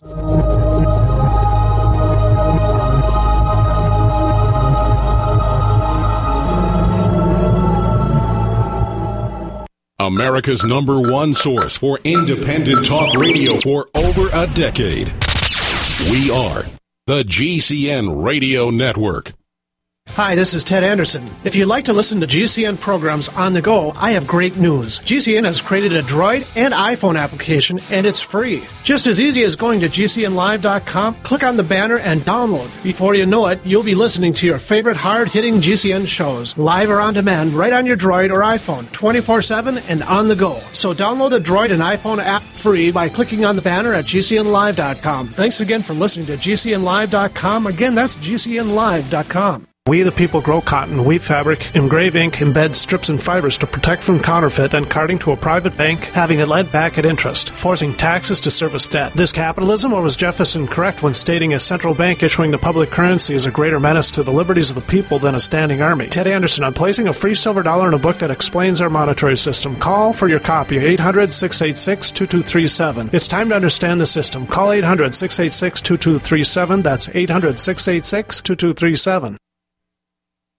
We all know that Berkey Water Purification Systems are the most trusted name in water filtration. As an authorized Berkey dealer for over 6 years and serving thousands of satisfied customers, the Berkey Guy offers amazing specials for Berkey Water Filtration Systems. The Berkey Light Systems include a set of self-sterilizing and recleanable black purification elements that purify water by removing chlorine, pathogenic bacteria, cysts, and parasites to non-detectable levels and remove harmful chemicals such as herbicides and pesticides. Order the Berkey Light System today, complete with 2 black Berkey elements for only $231, and the Berkey Guy will ship your order free of charge. With the purchase of a Berkey Light, the Berkey Guy is also offering a set of fluoride and arsenic filters for only $39.99. That's over 30% off the retail price. Call the Berkey Guy at 1-877-886-3653. That's 1-877-886-3653. Or order online at GoBerkey.com. That's GoBerkey.com today.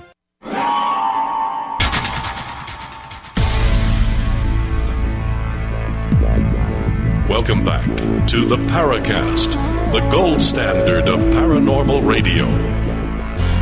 And now, here's Gene Steinberg.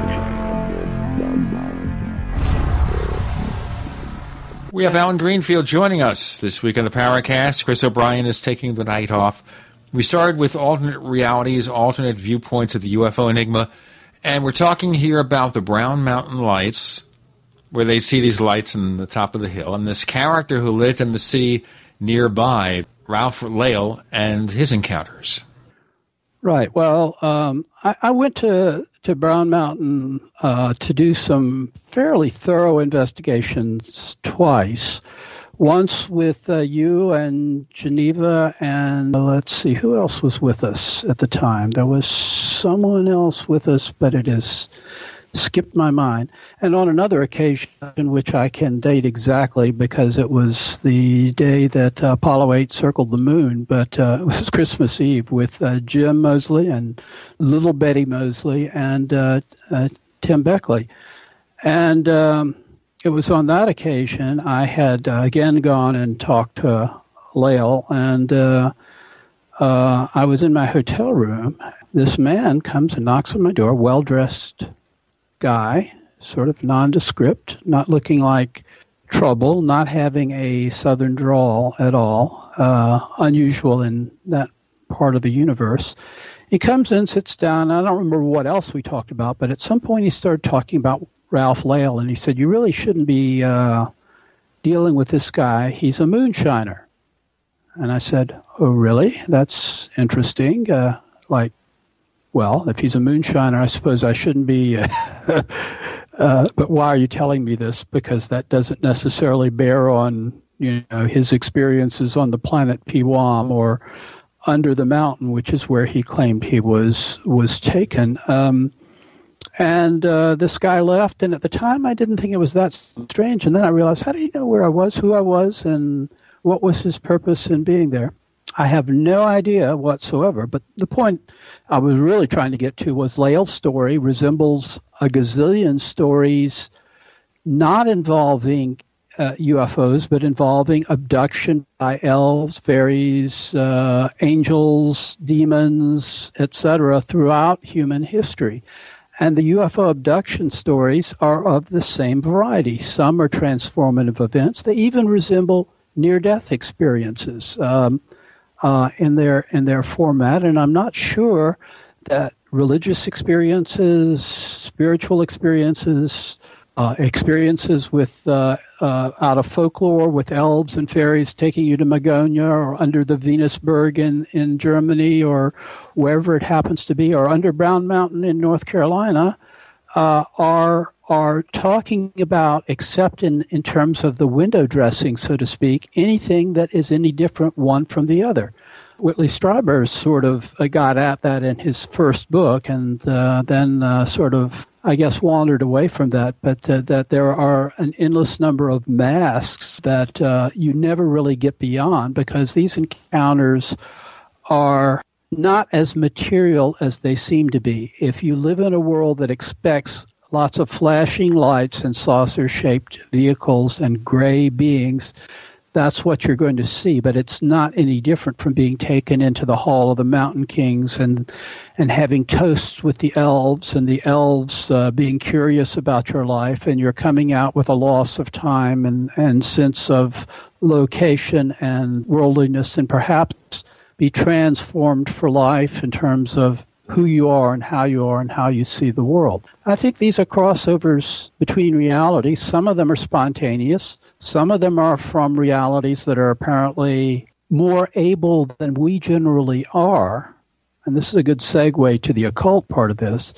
More able than we are to actually go from one state of reality to another and then perhaps return to the other reality sometimes. All right. So you think that this is all what's happening with abductions, except for those, of course, that aren't just mental issues? Well, I'm not even sure that schizophrenia is a disease, and not seeing more of reality and not being able to process it than most of us see most of the time.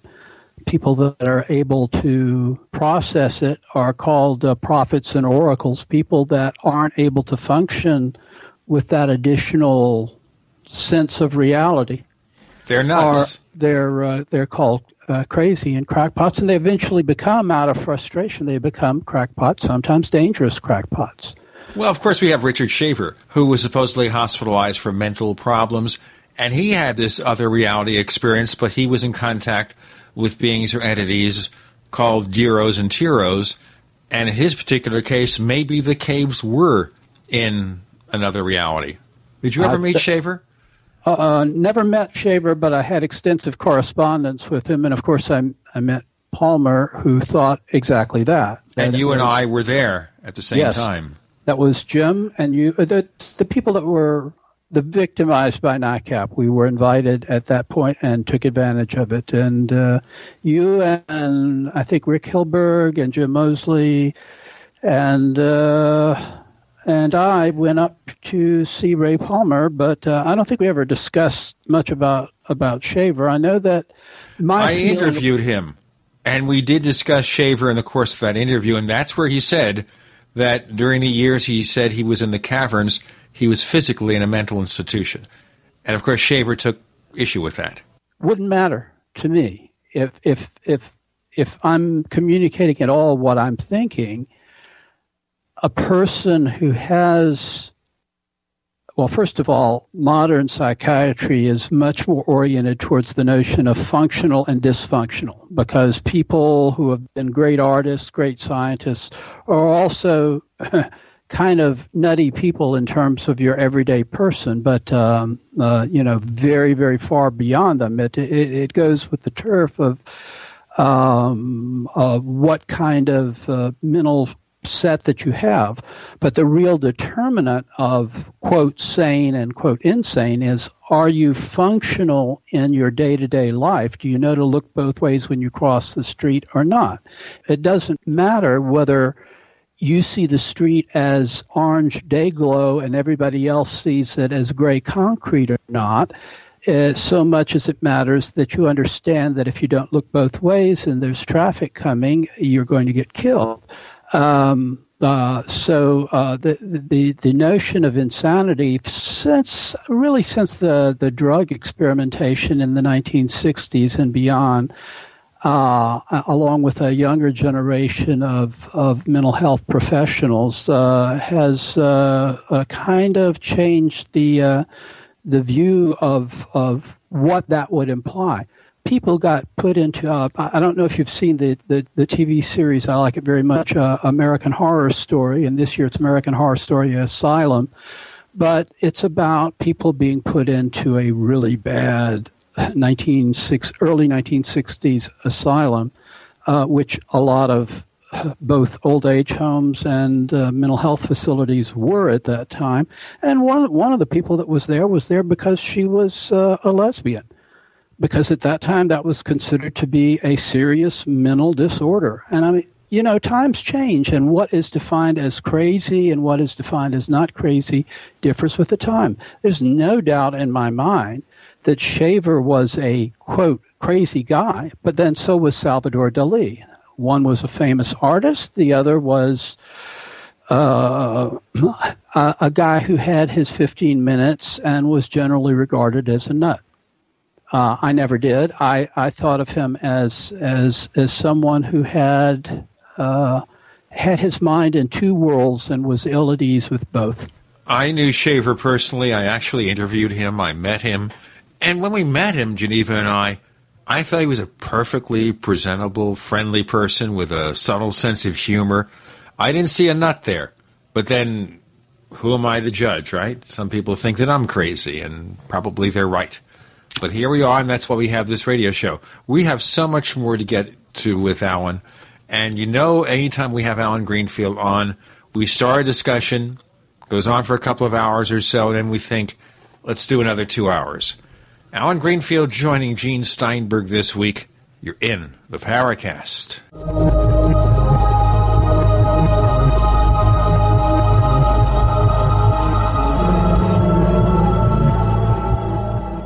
Don't complain about your cable bill going up and up and up. Do something about it. Grab a pencil and jot down this special number, 1-877-804-MY-TV. The more cable TV rates go up, the better digital satellite TV looks. So, disable the cable and get more of your favorite channels in 100% digital quality for less money. Call 1-877-804-MyTV right now to sign up for packages starting as low as $19.99 and up to 4 rooms. And there's no equipment to buy. That includes your free HD TV upgrade, your free DVR upgrade, and your free professional installation. And the best part, the pristine digital picture and sound. Call 1-877-804-MyTV. So, what are you waiting for? Pull out your major credit or debit card. Call 1-877-804-MyTV. 1-877-804-MyTV. Disable the cable, cut costs, and get more. Call 1-877-804-MyTV.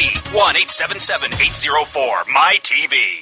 Merry Christmas. Peter Cronschnabel from Midas Resources. Today is December 21st, 2012. Gold opened this morning at $1648.20. A 1 ounce gold Cougar iron can be purchased for $1689.32, $844.66 for a half ounce, or $422.33 for a quarter ounce. $1689.32, $844.66, and $422.33. Hi, this is Ted Anderson. Have you ever wondered why banks, stockbrokers, investment advisors won't talk about gold IRAs? Wait a sec. Gold and silver is going up while Congress is trying to settle on the next debt increase. And there's no end to this madness. That old 401k and IRA can be converted into physical gold without tax consequences.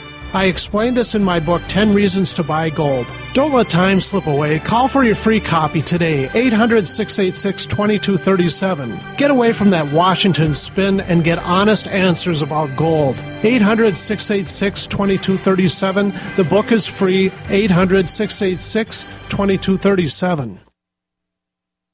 Would it save you time to get the best quality water filters and the best quality storable foods from one company? You bet it would, and now you can at BigBerkeyWaterFilters.com. Big Berkey Water Filter products and great tasting, long-lasting, storable Wise foods are both now available on one website, BigBerkeyWaterFilters.com. Wise foods, ready-to-eat meals are packed in airtight nitrogen pouches and come with a 25-year shelf life. Big Berkey Water Filters are powerful enough to purify treated, untreated, or even stagnant pond water. Combine Berkey Water Filters with Wise foods for an unbeatable preparedness combination. Get free shipping on every order over $50. And GCN listeners receive 5% off all ceramic filter systems. Visit Big, BERKEY, waterfilters.com or call 877-99-BERKEY. That's 877-99-BERKEY. Or go to BigBerkeyWaterFilters.com.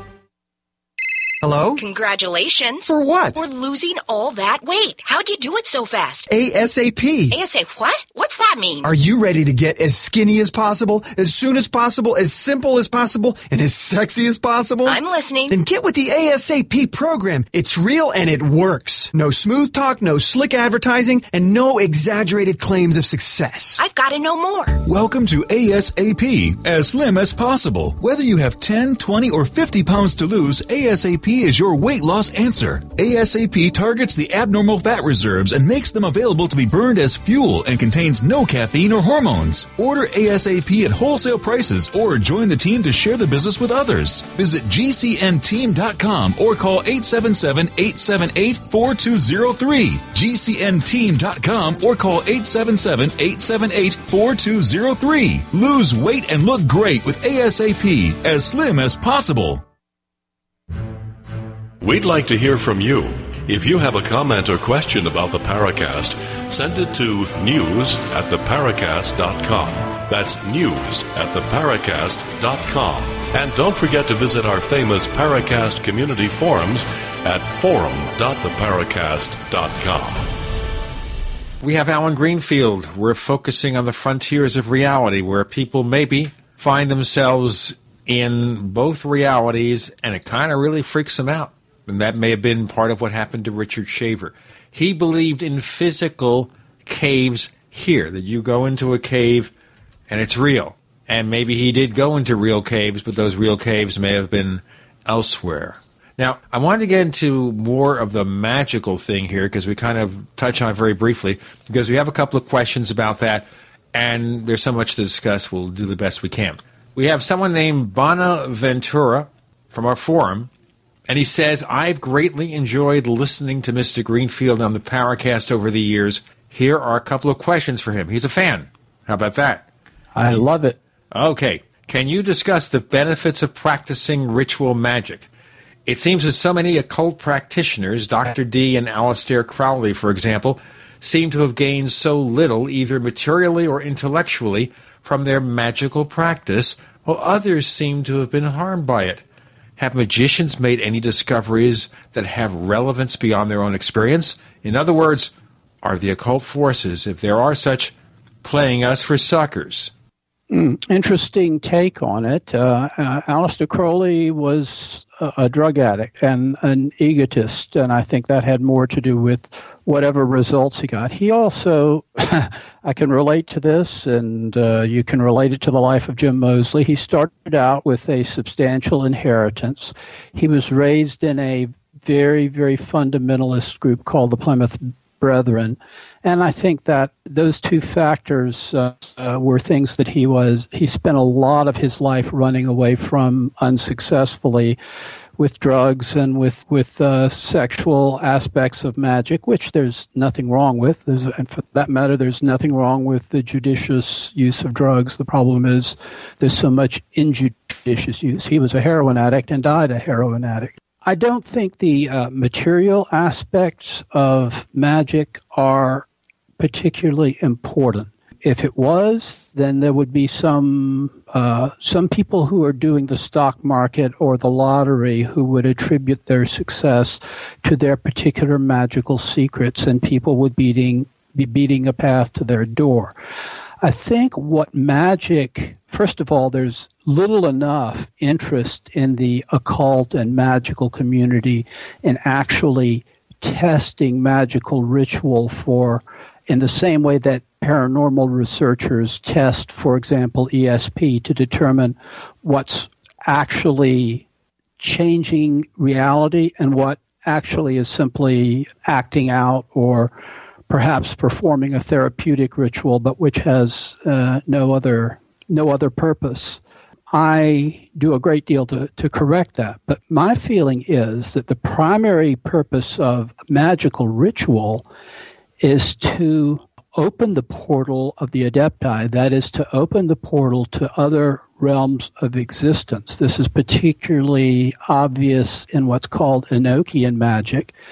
And I'll only briefly go back to it because I have mentioned it before on your program, I believe. But I believe that without really thinking it through, Albert K. Bender and his experience with the Kaic and the Men in Black and his frightened withdrawal from ufology had to do with the fact that he had essentially set up his room in his family's home as a magical temple and had the kind of dark aesthetics which in fact attracted exactly what he got, only he wasn't bargaining for it, and when he got it, he also, like Shaver, interpreted it in physical terms, and I think it was more in the nature of a dark spiritual experience with beings from otherwhere. I think that the purpose of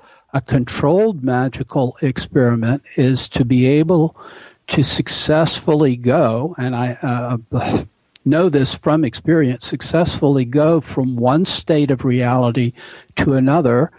And if you do it smart, which is something I would say that a lot of people who are magical enthusiasts leap into without doing, able to return intact, but with more wisdom than one left with. I've done this with groups. I've done this individually. I've done this over a period of 30 some odd years, and I'm convinced that it works. It's an inexact science, primarily because no one has really, really done what I call scientific illuminism, which is Crowley's term, but which I have borrowed for my own use, which means the aim of religion, the method of science, or I would prefer the aim of spirituality, the method of science, which is to say, to scientifically document what's going on and what you do to achieve certain results and how you begin, indulge in this transformation, and how you get back safely from it. Our perception of magic these days is from silly TV shows like Once Upon a Time, where all your fairy tale characters come to life and they go into a small town in America and they bring their magical powers with them. So I'm going to segue that comment into Bonaventura's second question, which is, can you tell us why and how you went about becoming a practicing magician? Now? Oh, I thought you were going to commercial. Okay. No. We have like a minute and a half for commercial.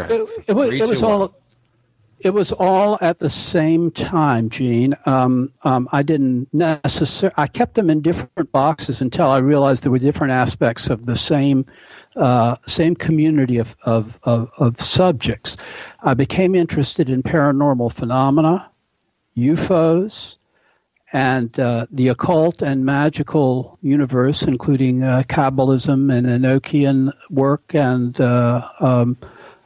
other magical ritual, all at the same time in circa 1960. And my development in terms of practice and working with other people on these different areas depended in part on who, and science fiction also during that same period, by the way, all the same year. I was pubescent, so the Freudians can make of that, if there are any Freudians left, whatever they wish. The point is that my major interests developed at that same time. And the magical aspect of it was mostly reading about it in the 1960s, and then in the 1970s I began to meet people who were also interested in it. And group work is, I would say, almost essential for doing that sort of thing. I eventually became part of an organized body of magical workers. I spent 20 years in that before deciding that the authoritarian approach of the organization was far, far too dogmatic for any real progress to be made. But in the process of going along through trial and error, I learned a great deal about magical invocation and evocation. We're going to ask him more about what he learned in our next segment. Alan Greenfield joining me. You're in the Paracast.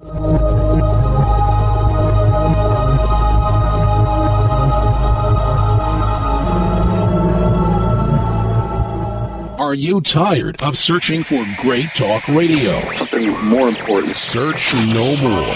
We are the GCN Radio Network. Hey neighbors, meetings are an essential part of any business. You know, making presentations to clients, collaborating with your colleagues. Well, make them as simple as possible to run and organize. Use GoToMeeting by Citrix, the easiest, most reliable online meeting service. With GoToMeeting, you can schedule an online meeting in seconds. Attendees can join with just a click from anywhere. Meeting materials are viewed on everyone's screen, making collaboration seamless. GoToMeeting is so easy to use for you and everyone joining your meeting. Plus, with GoToMeeting, hold as many meetings as you can. For one flat rate, you have phone conferencing and voice over IP are included. You know, my listeners can try GoToMeeting free for 30 days, a month of unlimited online meetings free. Visit GoToMeeting.com, click on the Try It Free button, and enter the promo code PODCAST. That's GoToMeeting.com, promo code PODCAST. Food storage? Check. Survival tools? Check. Weapons and water filters? Check. But what about a permanent source of cooking power that can run forever without buying fuel or paying for maintenance? Introducing Afterburner Stoves, home of the original patented rocket stove, the Kelly Kettle, and the Solo Stove. Afterburner Stoves has what you need and now offers all GCN listeners our complete preparedness package with the means to cook meals and sanitize water. Whether you dig in or bug out, cook almost any meal with just a handful of sticks. We already have the lowest online prices guaranteed, but if you enter coupon code GCN at checkout, we'll knock off an additional 15% and send you our amazing 6-hour solar rechargeable light bulb absolutely free. All for only $249. Visit AfterburnerStoves.com or call 866-716-5214. 866-716-5214. AfterburnerStoves.com. Cook hot meals with just a handful of sticks. Attention, this is an announcement for our listeners who drive gasoline vehicles. Federal Consumer Protection has confirmed that there is now an automotive accessory that exceeds its own fuel-saving claims. Consumer Protection has confirmed that most gasoline vehicles will get 22% more miles per gallon with an accessory called Platinum 22. To find out if Platinum 22 will give your vehicle 22% more miles per gallon, you should call 1-800-LESS-GAS. You heard me correctly, 1-800-LESS-GAS. You heard me. Federal Consumer Protection has confirmed that the Platinum 22 accessory will deliver 22% more miles per gallon to most gasoline vehicles. You should pick up the phone and call 1-800-LESS-GAS to find out if it will help your vehicle. That's 1-800-LESS-GAS. 1-800-LESS-GAS. 22% more miles per gallon. 1-800-LESS-GAS. Hi, my name is Annette, and due to menopause symptoms for nearly 2 years, I suffered severe hot flashes, which prevented me from sleeping all night. It was so hard to work because I continued all day to have the hot flashes from hell. I was exhausted and depleted. After only 3 weeks on One World Way, I have no hot flashes, and I'm sleeping normally again. I feel energized and strong. This is an amazing product. It is a little-known fact that every single cell of your body is supposed to produce 10% of its protein content as glutathione.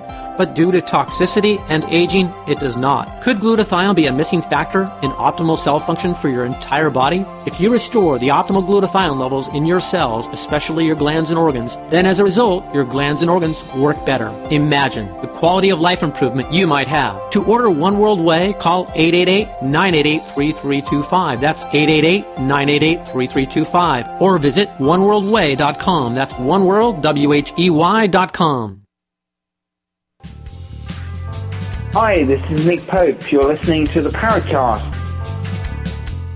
On the Paracast, we have 2 more segments with my friend Alan Greenfield, and he has such a wide range of interests. It's just incredible. Now, let's talk about the practical things about magicians and all that, the kind of things you can do. Now, we always think of casting spells. Do you cast spells? This is a dumb question. Do you engage in meditations? Can you create different effects because of your magic? Yes, and yes, but the same would be true of paranormal work with psychokinesis, and I think they're identical. In other words, if you're changing something in what we mutually hold to be reality through mental powers, you can call it magic or you can call it psychokinesis. It's just a matter of where you're coming from. That's the easy part.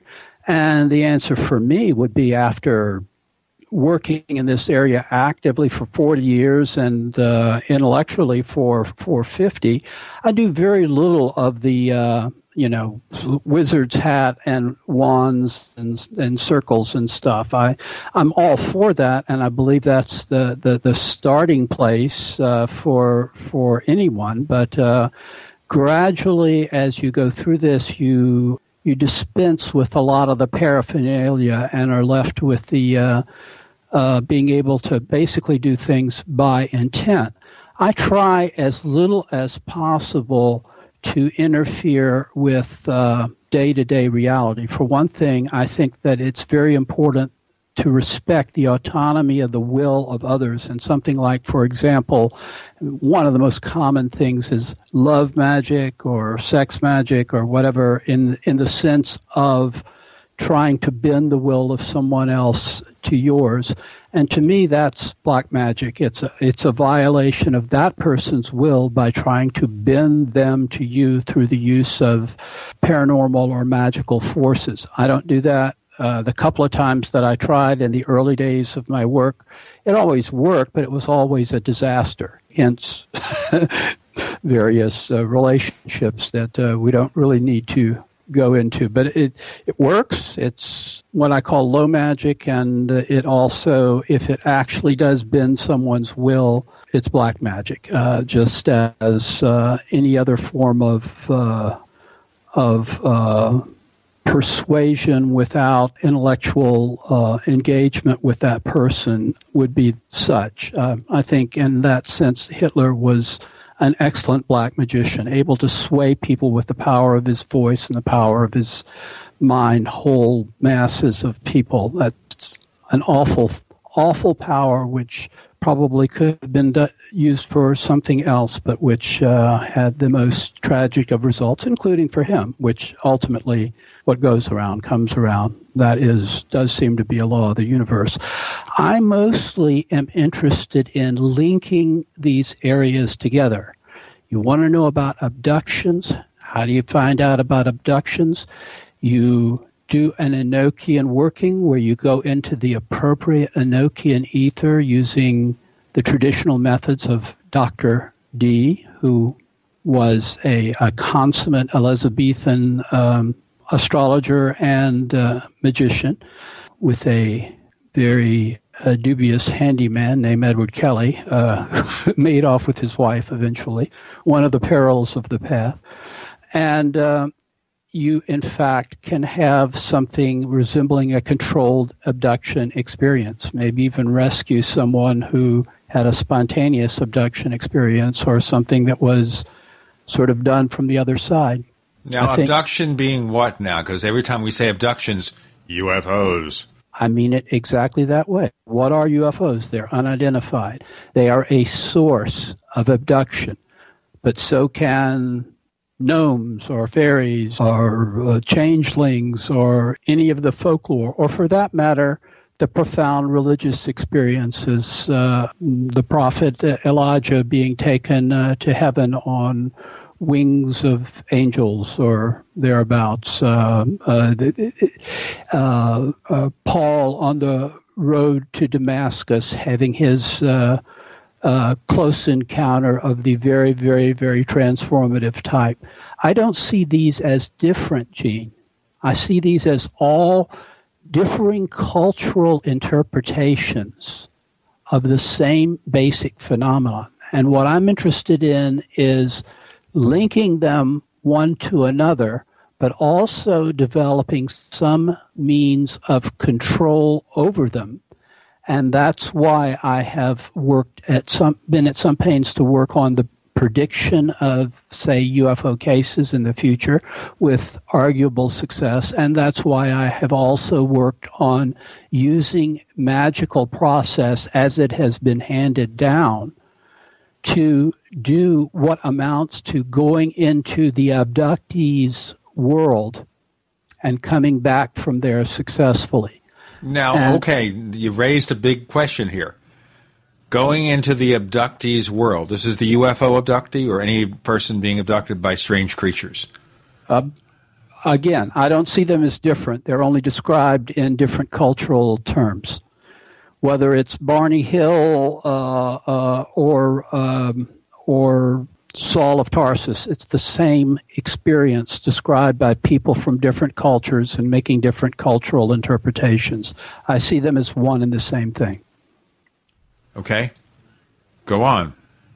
Well, the major use that I make of magic now, as opposed to the various things that beginner and journeyman magicians would do, and properly so, because you don't want to climb a mountain without learning a lot about mountain climbing, because there are very practical consequences of doing that, is to set up a set of circumstances, not unlike the uncontrolled one that Bender set up in his room, for summoning or transferring to some alternate reality or some other brain, B-R-A-N-E, being there, observing, and then returning here, preferably with a group of people and preferably with instrumentation that will document as much as can be documented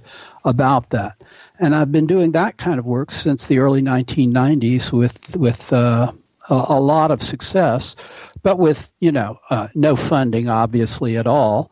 Lately, we've been doing a lot of talking about doing some experimentation with augmenting the light spectrum that we're able to work with in order to perhaps perceive things that our regular senses are not able to do, specifically with infrared. It's now as I'm sure you know, being a fellow gadgeteer and actually much better at that sort of thing than I am, there are relatively inexpensive movie cameras with relatively high definition that will that use infrared in order to perceive things in the infrared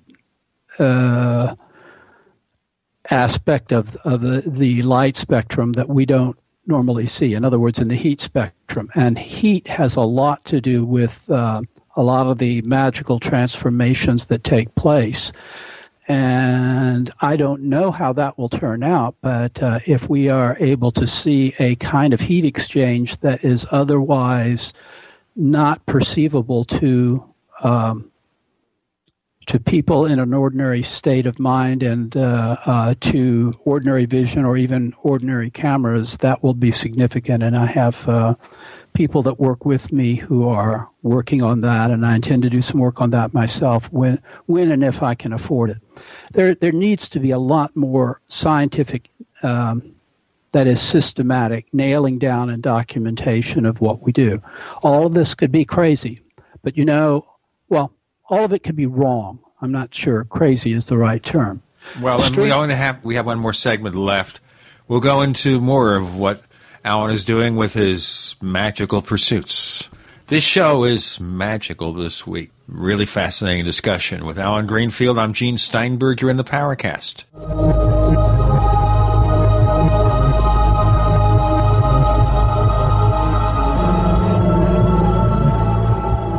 The GCN Radio Network, providing the world with hard-hitting talk radio. GCN.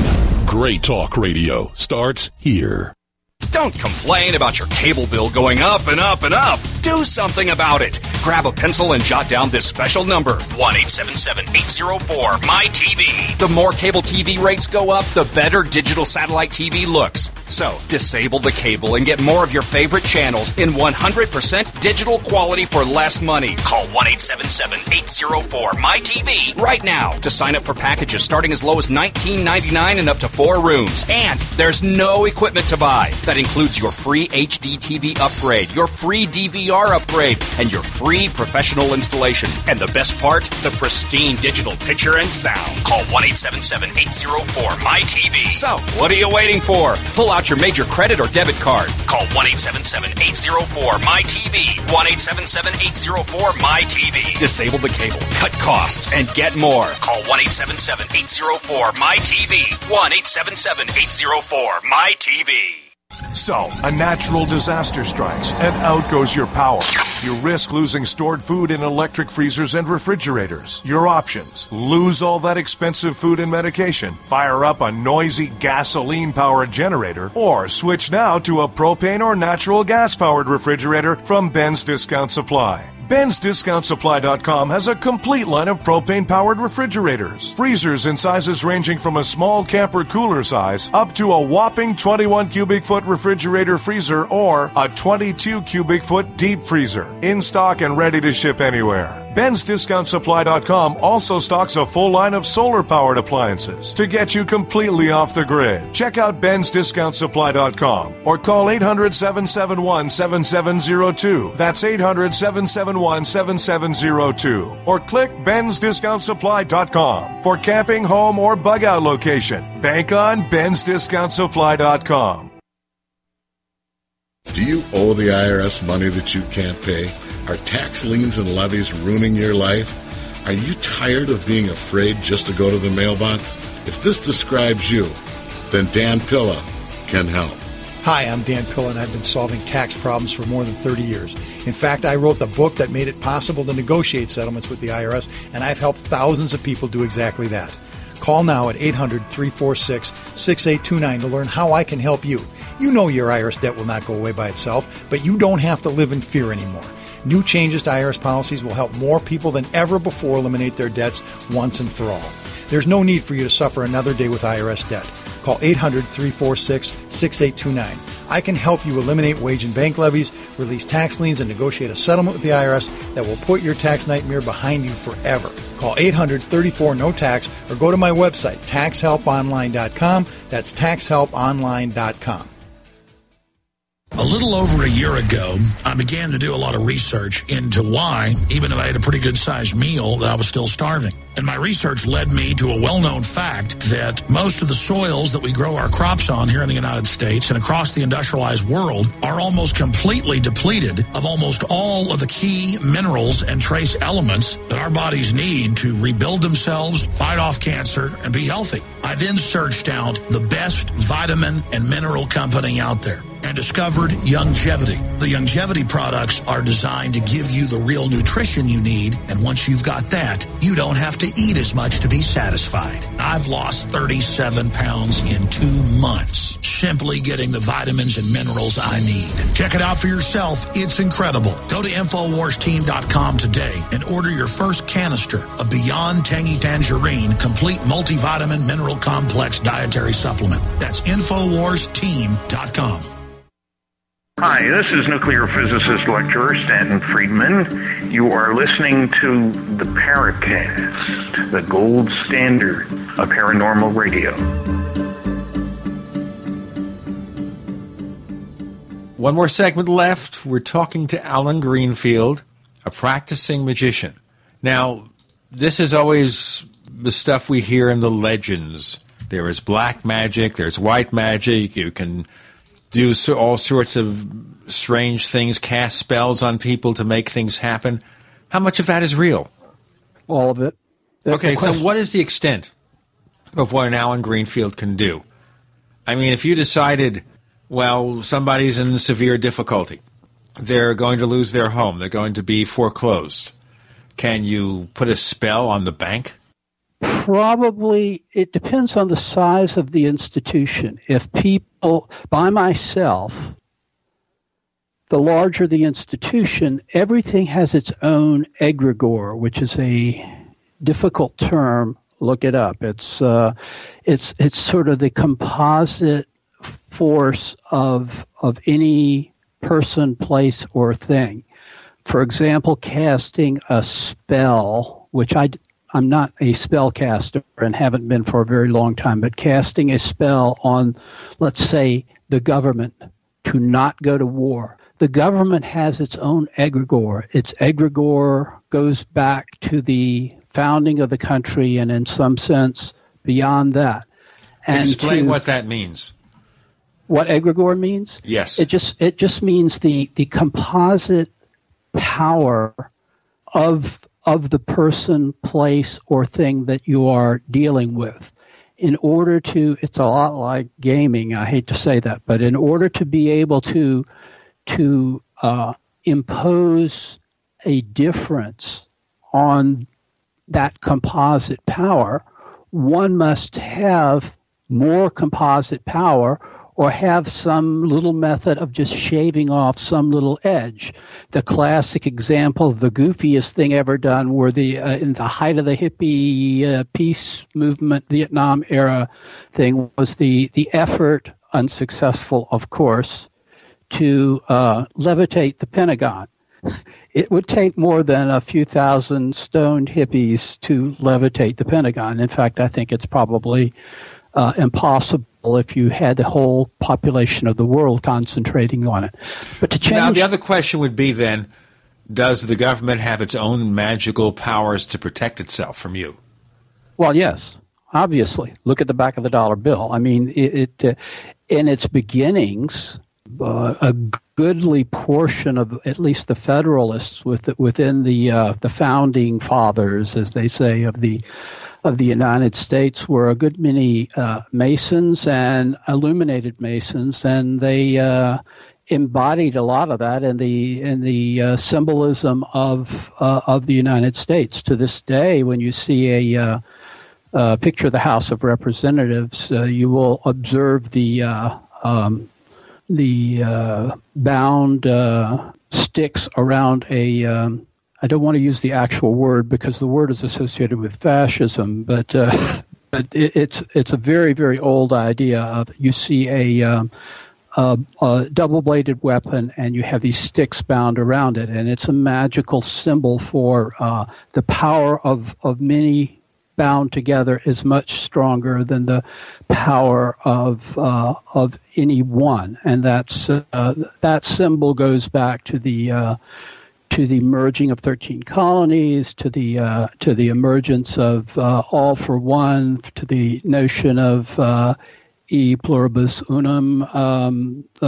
These ideas are basically ideas out of the late 18th century radical Freemasonry that had a much more radical expression in the French Revolution, but which nevertheless profoundly influenced the founding of the United States, and elements of that continue to be there. But even if there was no intention to do that, time itself, being an institution, having a specific flag and a specific pledge of allegiance and a specific national anthem, all of these combine to create an egregore, a composite power, which is very strong. And the longer it lasts and the deeper it is, the more difficult it is to do anything by any solitary person or even combination of persons to change that overall thing. The trick would be, if one were so inclined, to change maybe one person in a key position to avoid, let's say, a nuclear war. That would be a more doable thing than to change the will of the Congress to, do something about this fiscal cliff thing. We don't even want to get into that because that's going to be a story that's going to exist, I think, till after the first of the year. And I am making that prediction without any ability at magic. Yes, well, you actually do have more magic than you realize. Pray tell, I want to know more. We don't have much time left. Why don't you focus on that for a couple of minutes? How I think so? The influence of cyberspace is something that if we were sitting in aforesaid hotel room in 1965, and I were to say, look, Gene, in the far future, in the 21st century, in the 12th year, at the very, very end of the Mayan calendar, when the guy got tired and walked away from his calendar, you're going to be reaching out not to your little mailing list of people that you've mimeographed to, but to thousands, conceivably millions of people over a really infinite period of time through a network that is in a cloud of electronics spread out all over the world. You would have thought me a little more daft than I actually am. But of course, when it comes to daft, I think you're one of the saner people out there, actually. I think so too, but I'm glad we agree with each other. Yes, and so are you. But the point is, anything that's done in cyberspace has its own magical effect. It just depends on whether you define magic as something lowbrow, as in Bewitched. Not that that wasn't funny, but that's I Dream of Jeannie and Bewitched are not what magic is all about, or something more profound. And the one thing I will give Aleister Crowley was that his book Magic kind of puts it on a scientific footing, and if you can deal with the turgid neo-Victorian way of writing, it actually gives it a rational foundation that you can deal with the irrational in. He also said reason is a lie, which I think when you deal with magic, you sort of have to put your reason on hold and just do it. But the answer to your question, the bottom line answer is there are certain things I can do and certain things I can't. But I have laid hands on people magically and cured them of horrible diseases. Unfortunately, I can't do it for myself, but I don't have any horrible diseases. And we hope this won't happen. But if you did have a horrible disease, someone would have to put their hands on you. Exactly. I just don't have the capacity to do it for myself or my immediate family. The best I can do is blessings and prayer, But then one thing that I believe in is, the power of prayer is not the power of telling God how to run the universe. So I try not to fall into that trap. What is the power of prayer then? To touch the infinite and to have the infinite touch your heart. Alan, my friend, please tell our listeners where they can find more of the things that you write about. Well, my current book, the name of which will fool you if you're not careful, is Christ and the Master Therion, and you can get that at the usual places.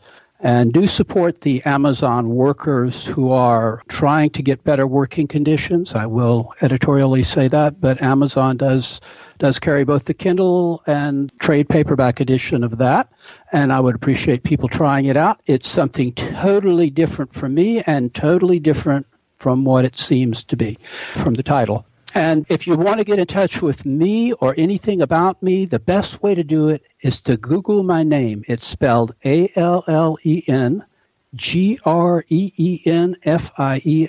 I've been on the internet since before it was the internet.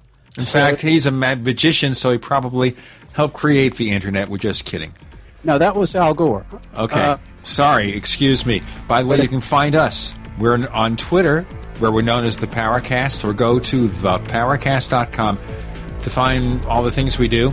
And Chris O'Brien, by the way, his website is OurStrangePlanet.com. He's got loads of great articles on there, OurStrangePlanet.com. Alan Greenfield, thank you so much for joining us this week on the Paracast. It's been just like the old days. That's great, Gene. Thanks a lot.